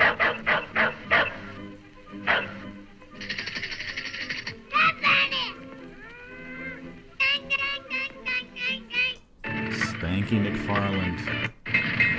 He stayed in the show till he was about 20. When MGM took over and they weren't quite as good. Yeah, carrot on the stick. Okay, so I'm completely confused now that carrot or the stick. Which in a way it kind of that phrase kind of echoes the Ultimate Revolution, a talk that Aldous Huxley gave that you can find on YouTube very easily. Aldous Huxley, The Ultimate Revolution. Renowned essayist and novelist. 1962. During the spring semester is residing at the university in his capacity as a Ford Research Professor. Mr. Huxley has recently returned from a conference at the Institute for the Study of Democratic Institutions in Santa Barbara, where the discussion focused on the development of new techniques by which to control and direct human behavior. So this talk, I think, is sort of, in a way, the keystone, the Rosetta Stone, the there's another word I'm looking for. It's just if you listen to this and really understand what he's saying, it kind of helps you understand what's going on in the world today. There was one, I've talked about this before on the show, and there's one comment on YouTube years ago where someone's like, the only reason they allow this to stay up is because people are too stupid to realize what it means. Aldous Huxley talks about his book, Brave New World, versus George Orwell's 1984, talking about two major schools of thought for controlling a society. The one is he called terroristic, which is basically people are controlled through the stick, essentially. They're controlled through a fear of punishment, right? Whereas in Brave New World, people were conditioned to sort of love their servitude through being drugged and various pleasures and things. And he continues, so that's kind of the carrot or the stick, which is not what I thought it was, and he continues to talk about, that was one aspect of it. The other aspect is that you can basically program people bypassing their consciousness and insert ideas deep in their mind. They won't even realize that they've been duped, that they've been controlled. That's how this process works, and you simply need to wear someone down so that they're mentally, physically, or emotionally exhausted, and then start to tell them things. Say, this is what it's really all about. This is what you should do. This is what is happening. And it can bypass someone's normal filter, right, for bringing in information. And he says this is essentially describing how you brainwash people on a mass level. And he's like, everyone is like laughing, and it's like this jocular speech he gave at Berkeley in California. But it's really rather chilling because it does seem to be the method that's being used. Whether you might say that in the case that, well, we don't really know why these people, he talks about the oligarchs, when we would talk about the powers that be or the Illuminati, he uses the term oligarchs, ruled by the few, and he said, of course, there have always been oligarchs, there always will be, and they all want to control society. He sort of glosses over that part, like, well, why? Who are these people? Why are they so concerned about controlling society? But anyway, he says that they will control society one way or another. They're going to do it, and that this method, using brainwashing as opposed to fear of punishment, is perhaps, he says, seems to be kinder on some level. But he says their motivation is in no way kindness. It is simply easier and cheaper to control the public using this method rather than the other method. It's really quite an amazing speech. So he's kind of talking about the carrot or the stick. But it's carrot on a stick, damn it. See, back in the 90s, they were debating this. I didn't even realize this was a big debate. I'm on the carrot on a stick side. I'm not the carrot or the stick side. What do you want? So just in the past day or two, I've been replaying a game that I used to play a lot called Bejeweled 3. And this game came out in December of 2010, I believe. That is over 13 years ago. And really, was it only that long ago? I guess so. This is the match 3 game where you have the gems and you have to match them into lines of 3, which has since become like a phone game with all the microtransactions and the different currencies and like Candy Crush, stuff like that. But this was kind of before all that in 2010. The company was called PopCap. And they made a lot of great games until they were bought by Electronic Arts, which I guess some people think kind of ruined them. It does happen. A game company. This is what's sort of mystifying. It's a successful game company. They're doing great. They're making tons of money.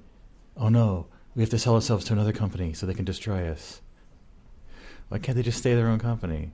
I know there's some sort of convoluted economic explanation for it all, but the game is so good. It's like it has all these different game modes, but it's just really incredible. Like the sound, the music, the pacing, and everything. There's so many different game modes on Bejeweled 3. It even has binaural beats. Remember that whole thing? I think binaural beats are kind of forgotten at this point, but I think, if I'm not mistaken, I think it's where you would be wearing headphones and there would be one continuous tone like doo in one ear, and then in the other ear it would be like doo. And somehow there was this psychological effect of it where it would create like this weird pattern sound, and they were saying it could like induce states of consciousness and stuff. Whatever happened to binaural beats? People swore by them back then, but there are actually binaural beats built into this game. Let me see if anything ever happened with this. This is one of those. Do binaural beats actually work? Binaural beats in the lower beta frequencies, 14 to 30 hertz, have been linked to increased concentration and alertness, problem solving, and improved memory. I just never hear anyone talking about that anymore, binaural beats. I don't know. Deep sleep, healing and pain relief, meditation, anti-aging, access to the unconscious mind, meditation, deep relaxation, creativity, relax and focus, reduce stress. All this, the list goes on and on. No. It was a trend at one point. So many trends came and went in the past few decades. It's getting kind of confusing, don't you think? But yeah, the one mode, there's like 8 game modes on Bejeweled 3, and the one that I really like the most is called Diamond Mine, and that actually was the original name of the game, Diamond Mine, before it became Bejeweled. In this one, you have to dig down into the earth and dig up gold and treasures, all while trying to beat the clock. Okay, Mr. Mojo the Cat, you can have your chair. He wants to steal my chair. Kidding. Okay, you can have it. He loves my office chair. All right, Kitty, you can have it. I'll use one of the other chairs. It's not quite as comfortable, but Kitty needs his chair. Kitty, you like it? Come on. Anyway. Yeah, I really like that mode. I was trying it out a little bit. Of course, the game is really, really low resolution, so I don't know if they're ever going to like update it. But like, yeah, like I don't know if you look online now, like if you look up Bejeweled, like where do you like? How could you play it? What? There's a Taylor Swift song called Bejeweled? I don't know. Bejeweled Classic? Yeah. Oh yeah, Bejeweled Classic. Looks like it has all those modes. It looks like Bejeweled Classic is... That's so weird. It is like Bejeweled 3. When did that come out? I can play it on my phone. Yeah. Let's try it out. That's weird. It's actually available. It looks like the same exact one.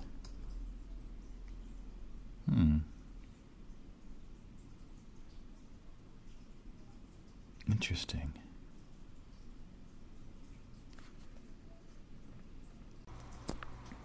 It's a bit later on now. I've got a package in the mail here. I believe it is a fish t-shirt. Let's open it up here.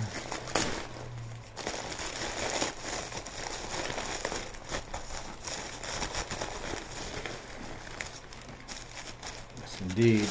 This is, the t-shirt from the New Year's run. And in fact, I have a hoodie with the same exact logo and coloration. But this is when they did Gamehenge at the end of December. Wow. Cool t-shirt, man.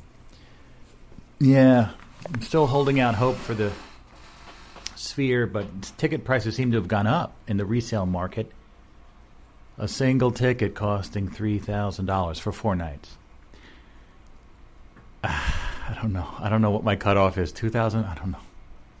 I shouldn't do it. I shouldn't spend so much money on something like that. But I did see there's a ticket available in Section 209, which of course would be the best. 1 ticket, a single ticket. This is the Sphere in Las Vegas, by the way. The 1 ticket in Section 209 for all 4 nights, $11,000 for 1 ticket. What the? Who's going to buy a ticket for $11,000? It's insane. But of course, Fish is going to be in Mexico next week. I'm going to watch that from home. And then, of course, there's that festival in Delaware. I guess I'm not going to. I don't know. Fish can dominate your life, but it's worth it because the shows are so good. Yeah. Anyway, I tried the phone version of Bejeweled 3 called Bejeweled Classic. It is wow. It's the same game, but it's just full of ads and microtransactions and little boosters and things. It just took something that was beautiful and pure and perfect that you paid for once and you can play forever into something nasty like all these phone games with all the microtransactions. Of course it did. What do you want? Ugh. But I guess they really do make more money that way. Oh, God. But game companies used to be able to stay in business. They made a game and you bought it and then you can play it forever. It's on a cartridge, it's on a CD, whatever. What happened? What happened to the world?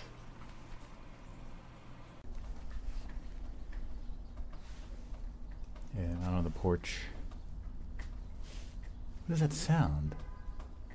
Water dripping or something? It's an odd sound. I hear it, but I don't see it. It's from the gutters or something? I don't know.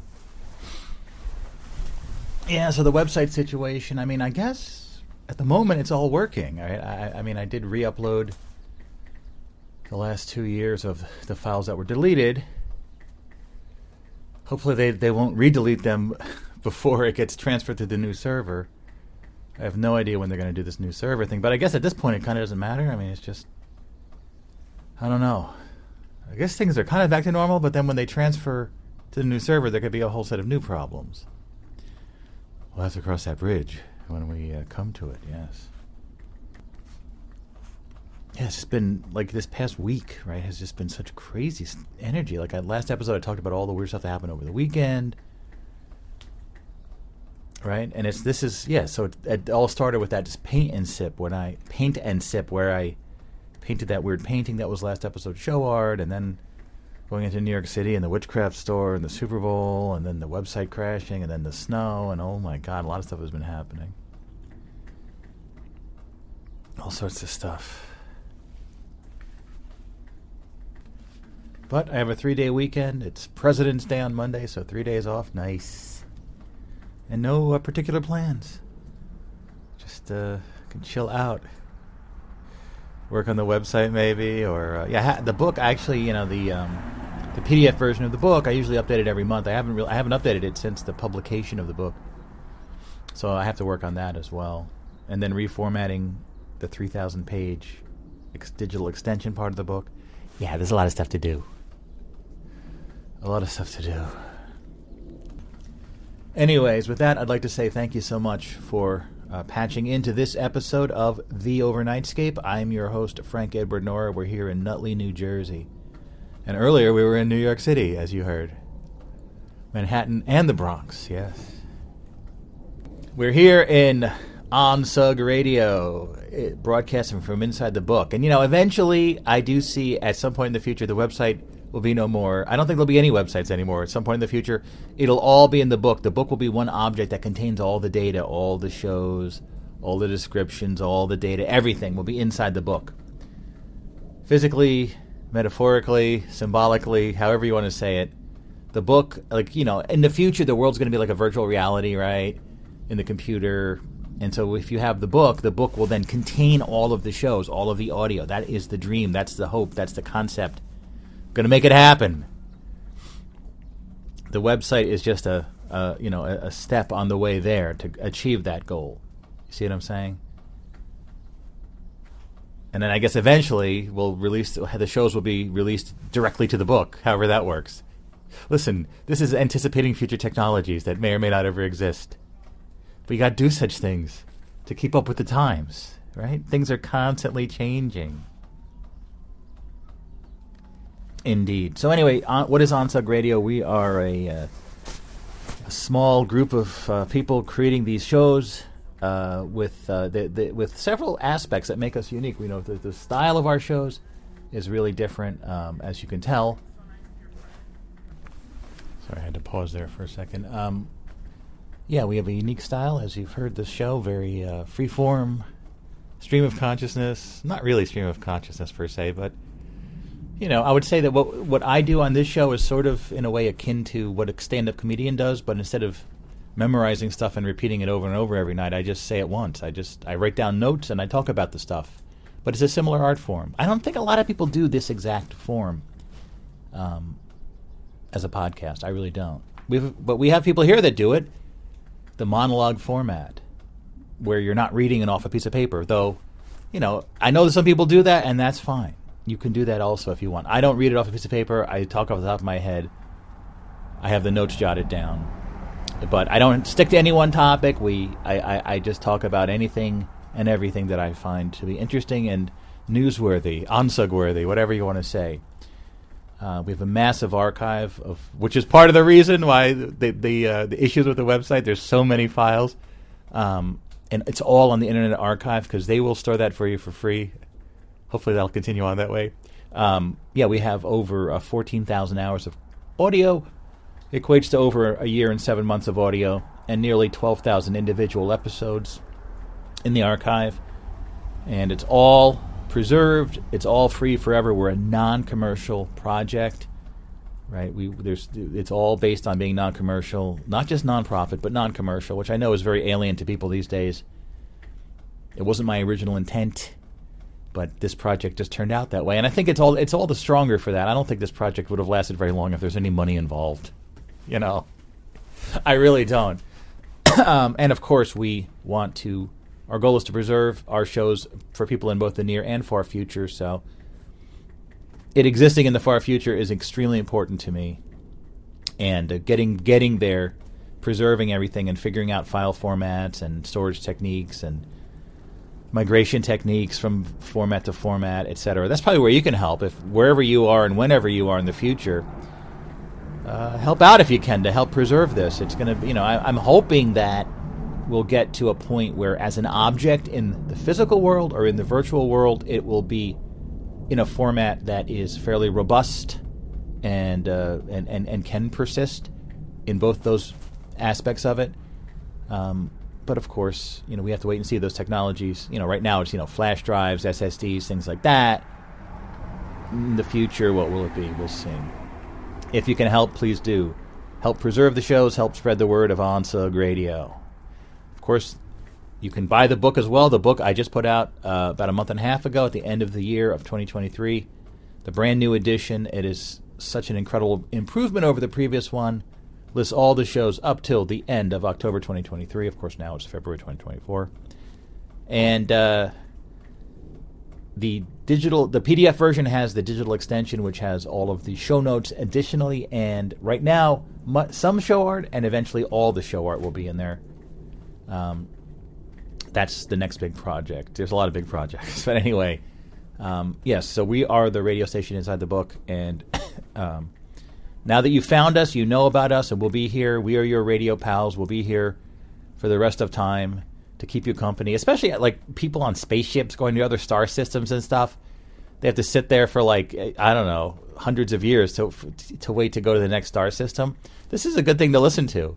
This could take, I'm sure, people, well, are they going to be in suspended animation? But they might still be conscious, so it'd be good to have something like this to listen to.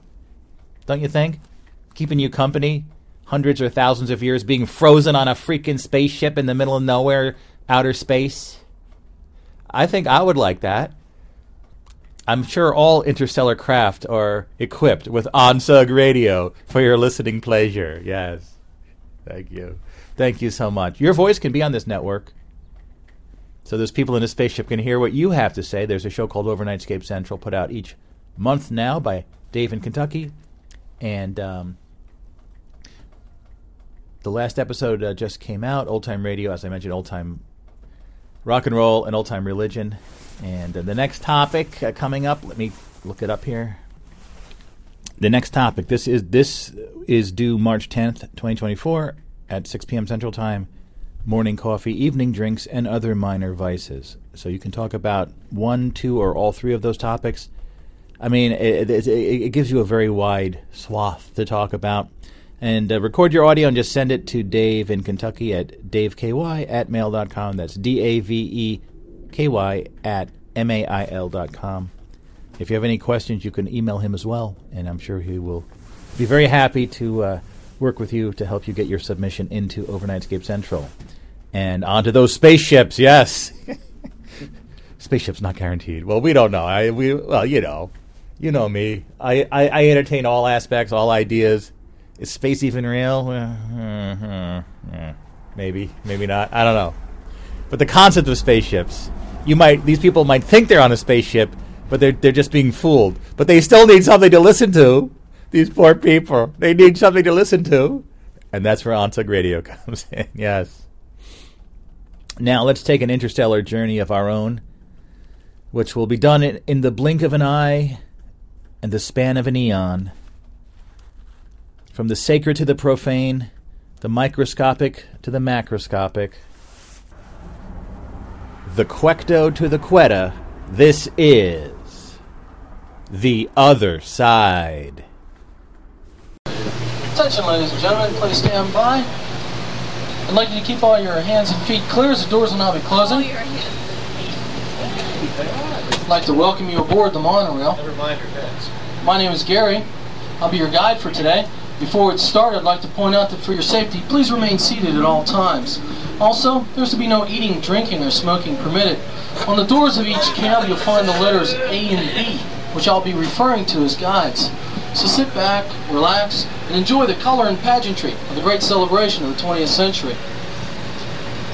As we depart Centennial Plaza, we are entering the 15-acre Great Hall neighborhood known as the New Orleans Convention Center. It is the 3rd largest convention center in the United States, and it offers shelter to many state, corporate, and local exhibits. Off to our left, or side A, we are now passing over the Louisiana Pavilion. It will offer a 12-minute boat ride through realistic swamps and bayous, and even a simulated hurricane. It will also show you how we build, who we are, and how we work. Crazily.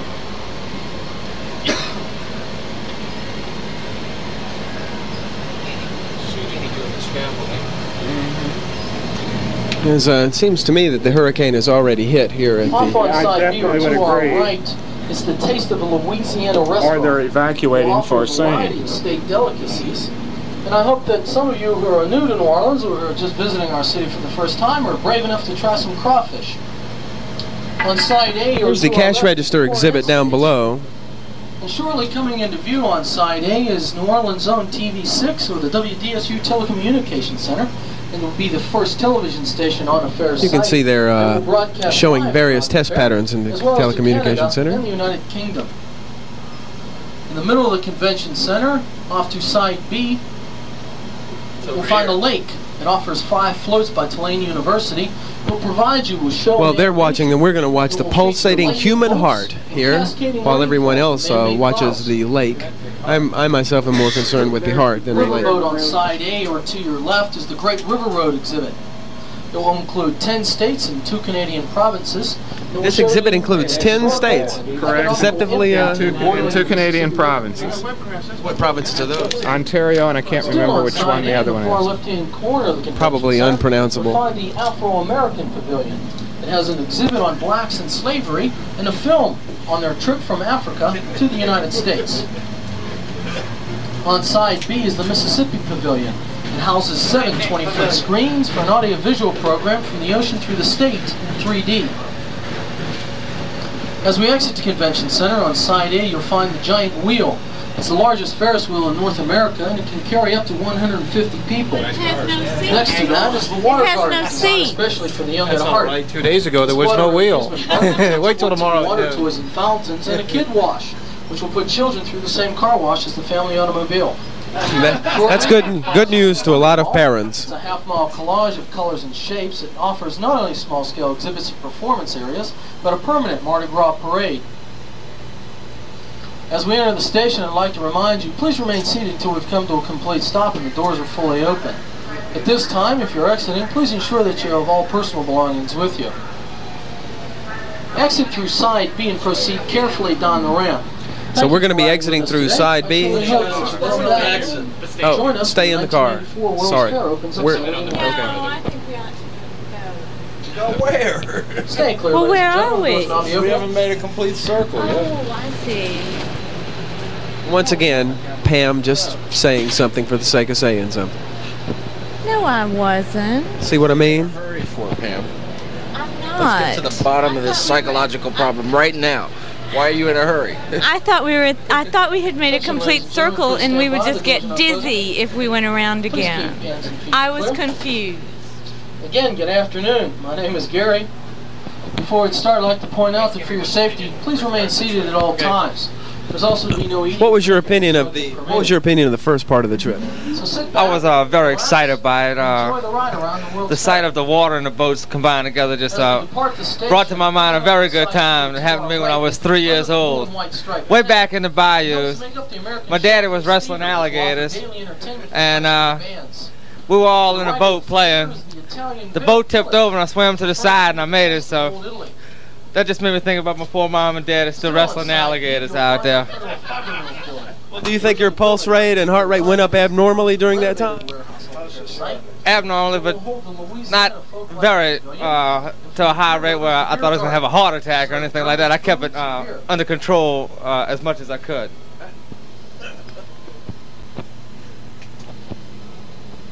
Off on side A. What station are you guys with? This is Cable Atlanta Channel 16. With 2 stages and a 1,500 seating capacity, you can hear the very best of blues, jazz, reggae, and country 12 hours a day by a variety of entertainers and musicians.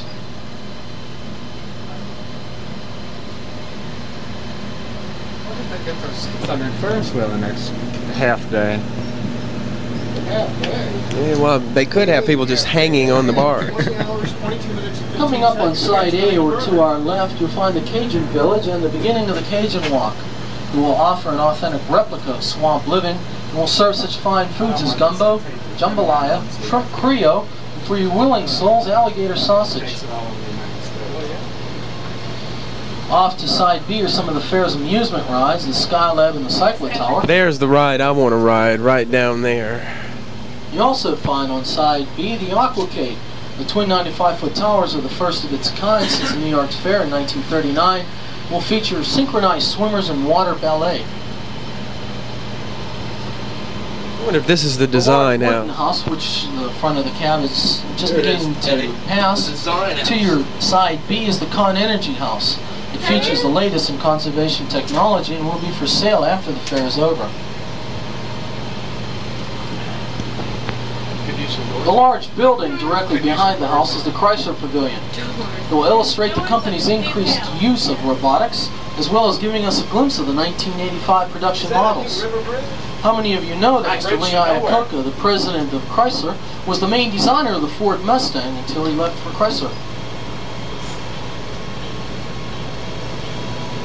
I know the original edition of this guy. As we cross over the River Railroad Corridor, we'll be entering the International Riverfront neighborhood. Off to side B, the I think that's a euphemism for bad neighborhood. 2 3D theaters that will take you through the rivers of our great country in the film Water, Source of Life. In front, there will fly 52 American flags that will symbolize our country, states, and territories. It's going to get right on. Get up close. Next to the pavilion, tied to the wharf, is the U.S. Corps of Engineers dredging vessel Kennedy. Throughout the fair, numerous ships will be docked here for your enjoyment. Then it's off to the Enterprise on side B, the prototype of the development of the space shuttle fleet that receives its name from the vessel that Captain Kirk commanded in the television series Star Trek. Off to side A, you'll find the beginning of the International Pavilion that houses 24 foreign participants, including Canada, Korea, Mexico, and France, to name a few. If you're hungry, they offer some of the very finest in dining at the European Continental Restaurant. So how do you guys feel about the International River neighborhood? The Sky Transpo. That's somebody else. Offer an aerial lift along the riverfront while your legs and feet take a break. Excellent. And of course, you'll find the Mississippi River. Doesn't remind you of your childhood? That over 100,000 tons of sand, dirt, and debris are carried by the Mississippi River every year and deposited into the Gulf of Mexico. As we enter the station, I'd like to remind you, please remain seated at all times until we come to a complete stop and the doors are fully open. Unfortunately, we're not going to disembark anybody here due to the heavy construction that's still going on here. I'd like you to just sit back and relax, enjoy the sights around you until we receive clearance to proceed on. If you notice, I do not have an accent. I am not originally from Louisiana. I'm originally from Pittsburgh, Pennsylvania.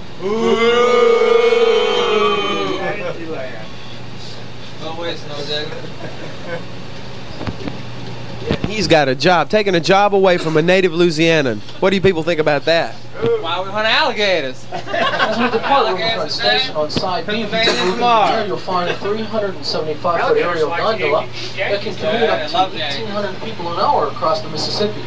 It will remain here after the fair is over. Tickets for the 4.5-minute journey are sold separately near the ride and cost $3.50 round trip. For those who want a treasured photograph of the fair, the gondola probably offers the finest aerial view of the fair other than the helicopter.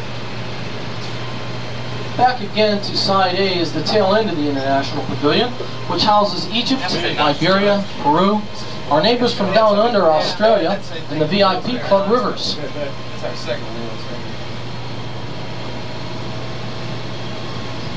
Straight ahead and coming up on side B, if you take a look through the amphitheater, you'll find the China Pavilion. It offers silk goods and furniture until the fair is over, and of course the 5,400-seat amphitheater. With a backdrop provided by the river, it offers many star-studded performances until the fair is over. We finally found out the correct pronunciation is amphitheater. Not amphitheater, not amphitheater, but amphitheater. As we pass back over the railroad corridor, we are now entering the Centennial Plaza, which was built to commemorate the 1884 Cotton Exposition, which was held in Audubon Park here in New Orleans. Off on side A, you take a look, I believe they have not completed it yet, you'll find the Frey Gazebo will feature turn-of-the-century entertainment with barbershop quartets singing and a magician. Still on side A, under the multicolored tent, is the Antique Carousel. I'm sure it will bring back lazy day summer memories from the past. And the Empress Walk, which will run next to the lagoon.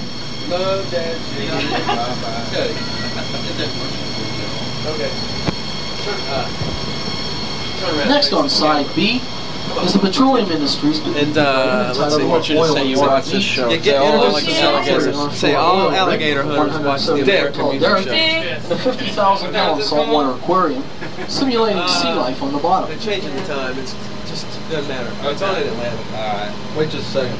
All right. Coming up shortly on side B are the famous and once controversial mermaids, which mark the main entryway to the fair. Between them, on top of the ark, is a pelican. The brown pelican is Louisiana's state bird, and the mascot of the fair, his name is Seymour DeFeo. I ever knew about alligator wrestling.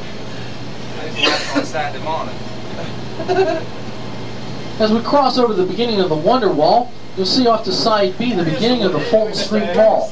Open until 2 a.m., it's the fair's late night area with nightclubs, bars, and fine restaurants. The white structure on side B is the American Electrical Energy Exhibit, which is composed of a society of utility companies showcasing the unlimited uses of electricity. As we enter the station, I'd like to remind you, please remain seated until we've come to a complete stop and the doors are fully open. At this time, take a look around you and please ensure that all personal belongings are with you. For those exiting, please exit through side B and proceed carefully down the ramp.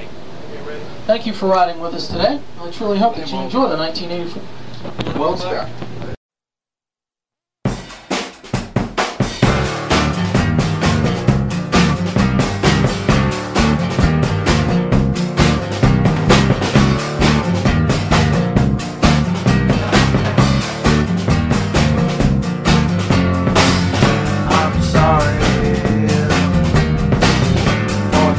I've done.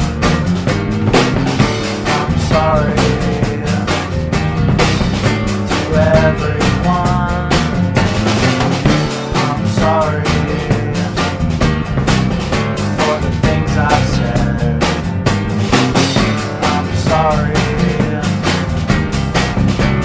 I were dead. I've been sitting by the window, waiting for you to appear. I've been waiting so long. I do not think you're coming here. I can tell by the look in your eyes, by the things that you say. There's no sun up in the sky.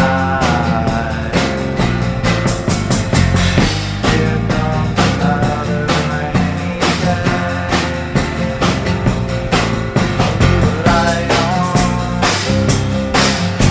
the light on, the light on, the light on. I'm sorry for the things I've done. I'm sorry to everyone. I'm sorry for the things I've said. I'm sorry, wish I were dead. I've been sitting by the window, waiting for you to appear. I've been waiting so long. I do not think you're coming here. I can tell by the look in your eyes, by the things that you say. There's no sun up in the sky. Here comes another rainy day. Here comes another rainy day. Here comes another rainy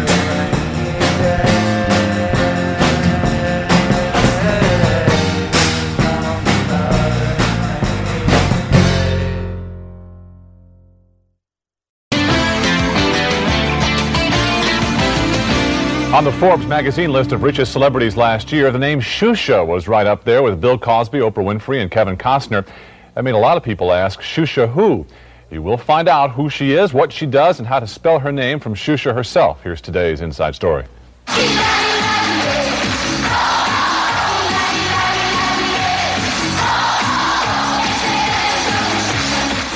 She's the biggest performer in South America, hotter than Madonna. She's constantly mobbed and can't go out on the streets by herself. Her name is Shusha, spelled X-U-X-A. And she's the host of a children's TV show 6 days a week in Brazil.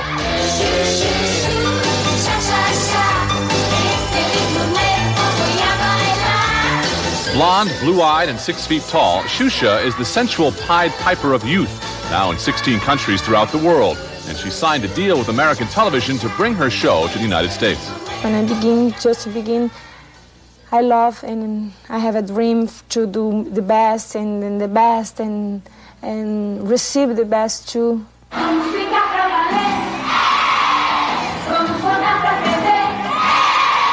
Shusha is so powerful that when she did a public service announcement for polio vaccinations, over 90% of the country's children were vaccinated. In Argentina, fans stay round the clock outside her home and dog her every footstep. One day in Rio, when we followed her to the Shusha Foundation, a charity she founded to help poor kids, fans waited for hours out front, on nearby houses, on walls, and in trees to catch a glimpse of her. Then, when she tried to leave, her car was mobbed. With all of his fame and notoriety comes fear. Last year, a group of armed teen fans tried to kidnap her. They were killed by police, and now Shusha lives in terror. I'm afraid about this. All the time I think this. When I go to the street and I think if the people stay close with me, if say, oh, give me autograph or come with me, it's bad. Shusha takes refuge from the crowds at this farm outside Rio. It's her sanctuary filled with animals that were given to her as gifts by her fans. She even keeps a museum of toys and other tokens bestowed on her by her followers. But this queen of South America is lonely. She has no personal life, although she admits a liking for John Kennedy Jr., whom she dated once. I'd like to know more of him. Maybe. Hi, John. Not one to rest on her success, Shusha has further grand plans, including a giant Shusha theme park in Brazil. She's bought the land and is searching for investors to develop it. Plus, she plans on conquering America next year, taping shows in English for children here. I'd like to know United States. I'd like to know the children in the United States. So I will try.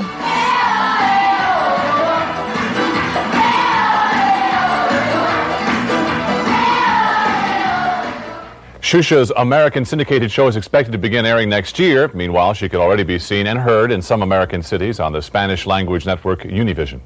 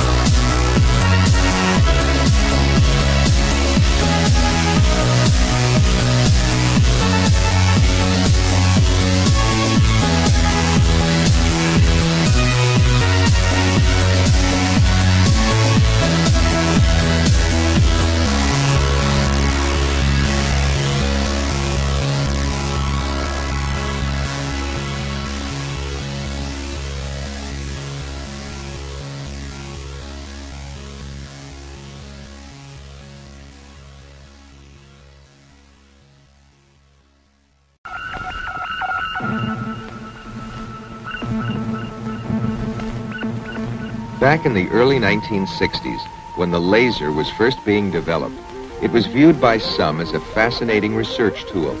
Others called it a science fiction toy. Since that time, the laser has proved to be an instrument of many uses. In fact, in many places, it's becoming a part of everyday life. Take, for example, what's happening at some supermarkets. Food shopping Americans are coming face to face with lasers and computers for the first time, but they're hardly aware of it until they get to the checkout line. With scarcely a glance at the items, the clerk sweeps them across an aperture, where a special marking on each item is scanned by a low-powered laser beam inside the machine, connected to a remote computer. It started a few years ago, when food processors agreed the time had come to put code markings on every one of their thousands of food products. This would make them instantly identifiable to a computer. The scanning laser beam was an ideal device for reading these markings, and so the Universal Product Code was born.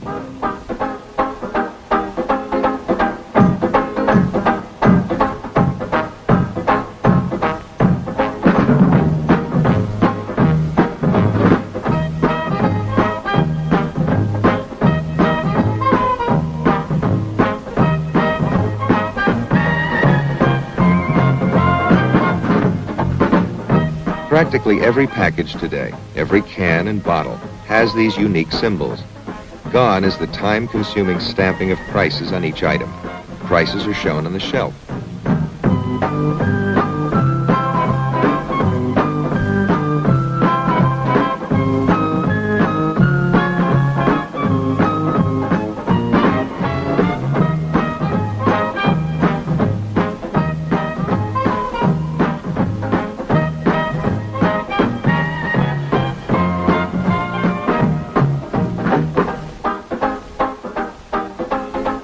This new technology promises to keep food products moving smoothly on and off supermarket shelves, which will help keep overhead down and prices stable.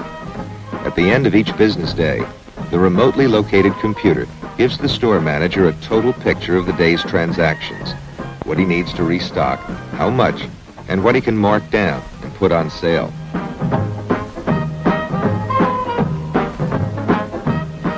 As for the customer, the most dramatic change is the way checkout lines keep moving.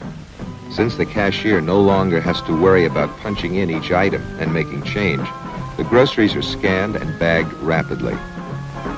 For the first time, the customer can see the transaction recorded and gets a receipt on which every item is printed by brand name, its price, even the time of purchase. And what's more, even the computer doesn't forget to say, "Thank you."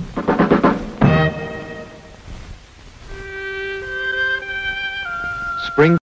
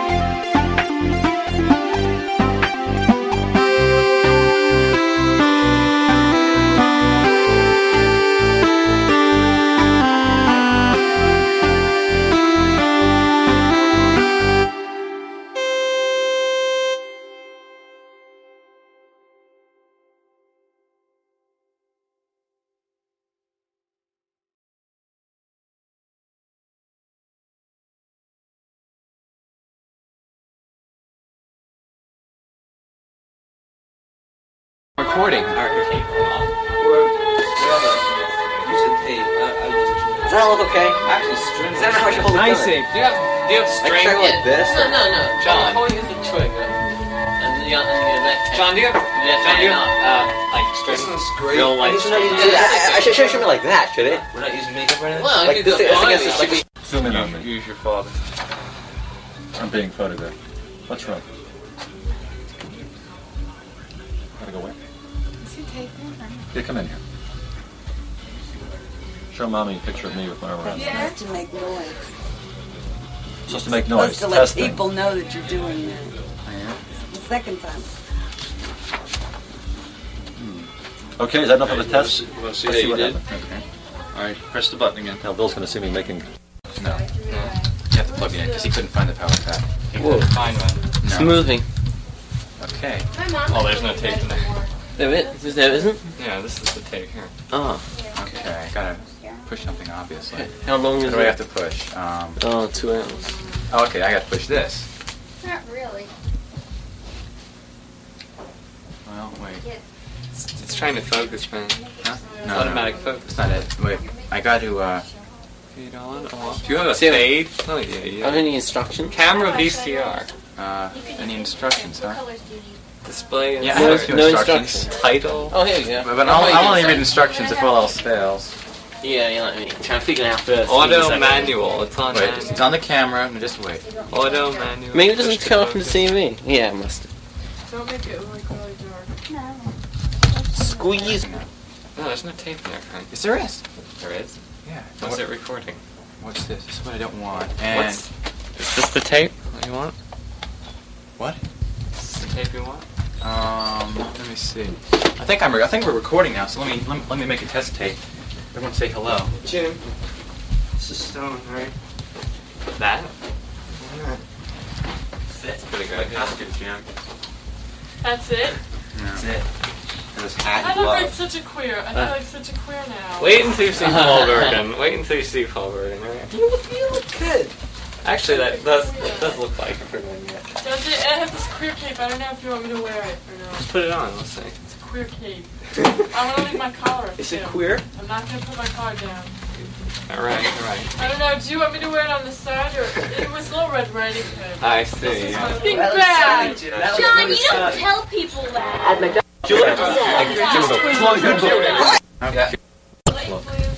Pretty decent.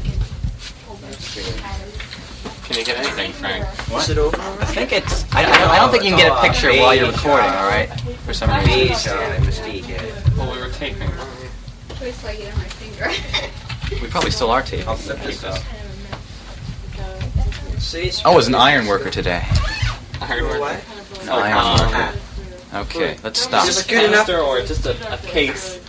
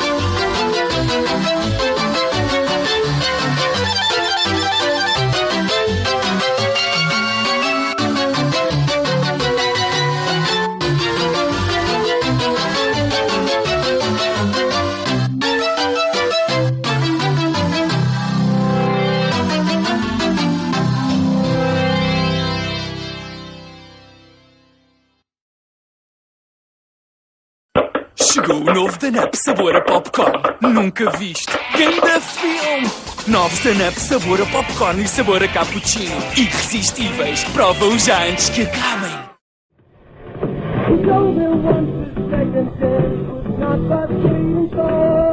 A million chances maybe you don't know how right you were. You don't mean just a beating on the door.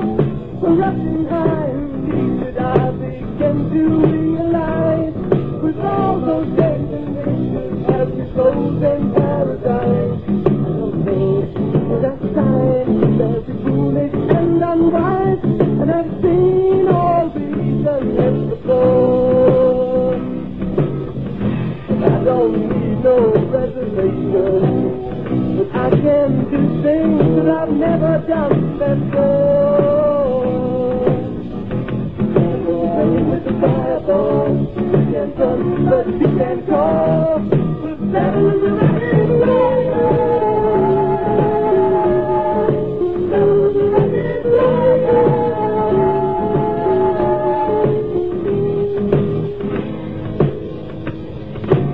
Strike the morning while warning fires all alive. Thrown out of toys to change the boys are hoping for a fight. I can't breathe, I don't dance anymore. All armed with superstition, try to block our way. Somebody ought to tell them we don't care what people say. Not afraid, don't believe in no stories anymore. We just hide that fiction to the wall. Mother used to tell me something between their vision and something within their love.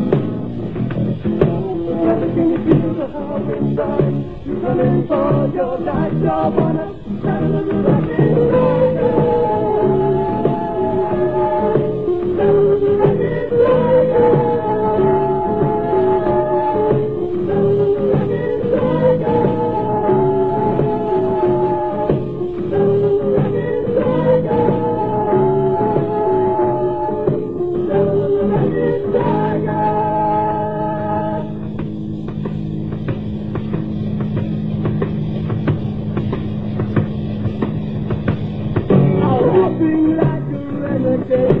Everything's the game. Just the smell of it, the sand, just like a drain. I don't dream, I don't need it anymore. 'Cause I've heard soul breeze outside the door. Oh, you used to tell me something between their vision and something within their own. Brother, can you feel the heart inside? You're running for your life, you run. Never let me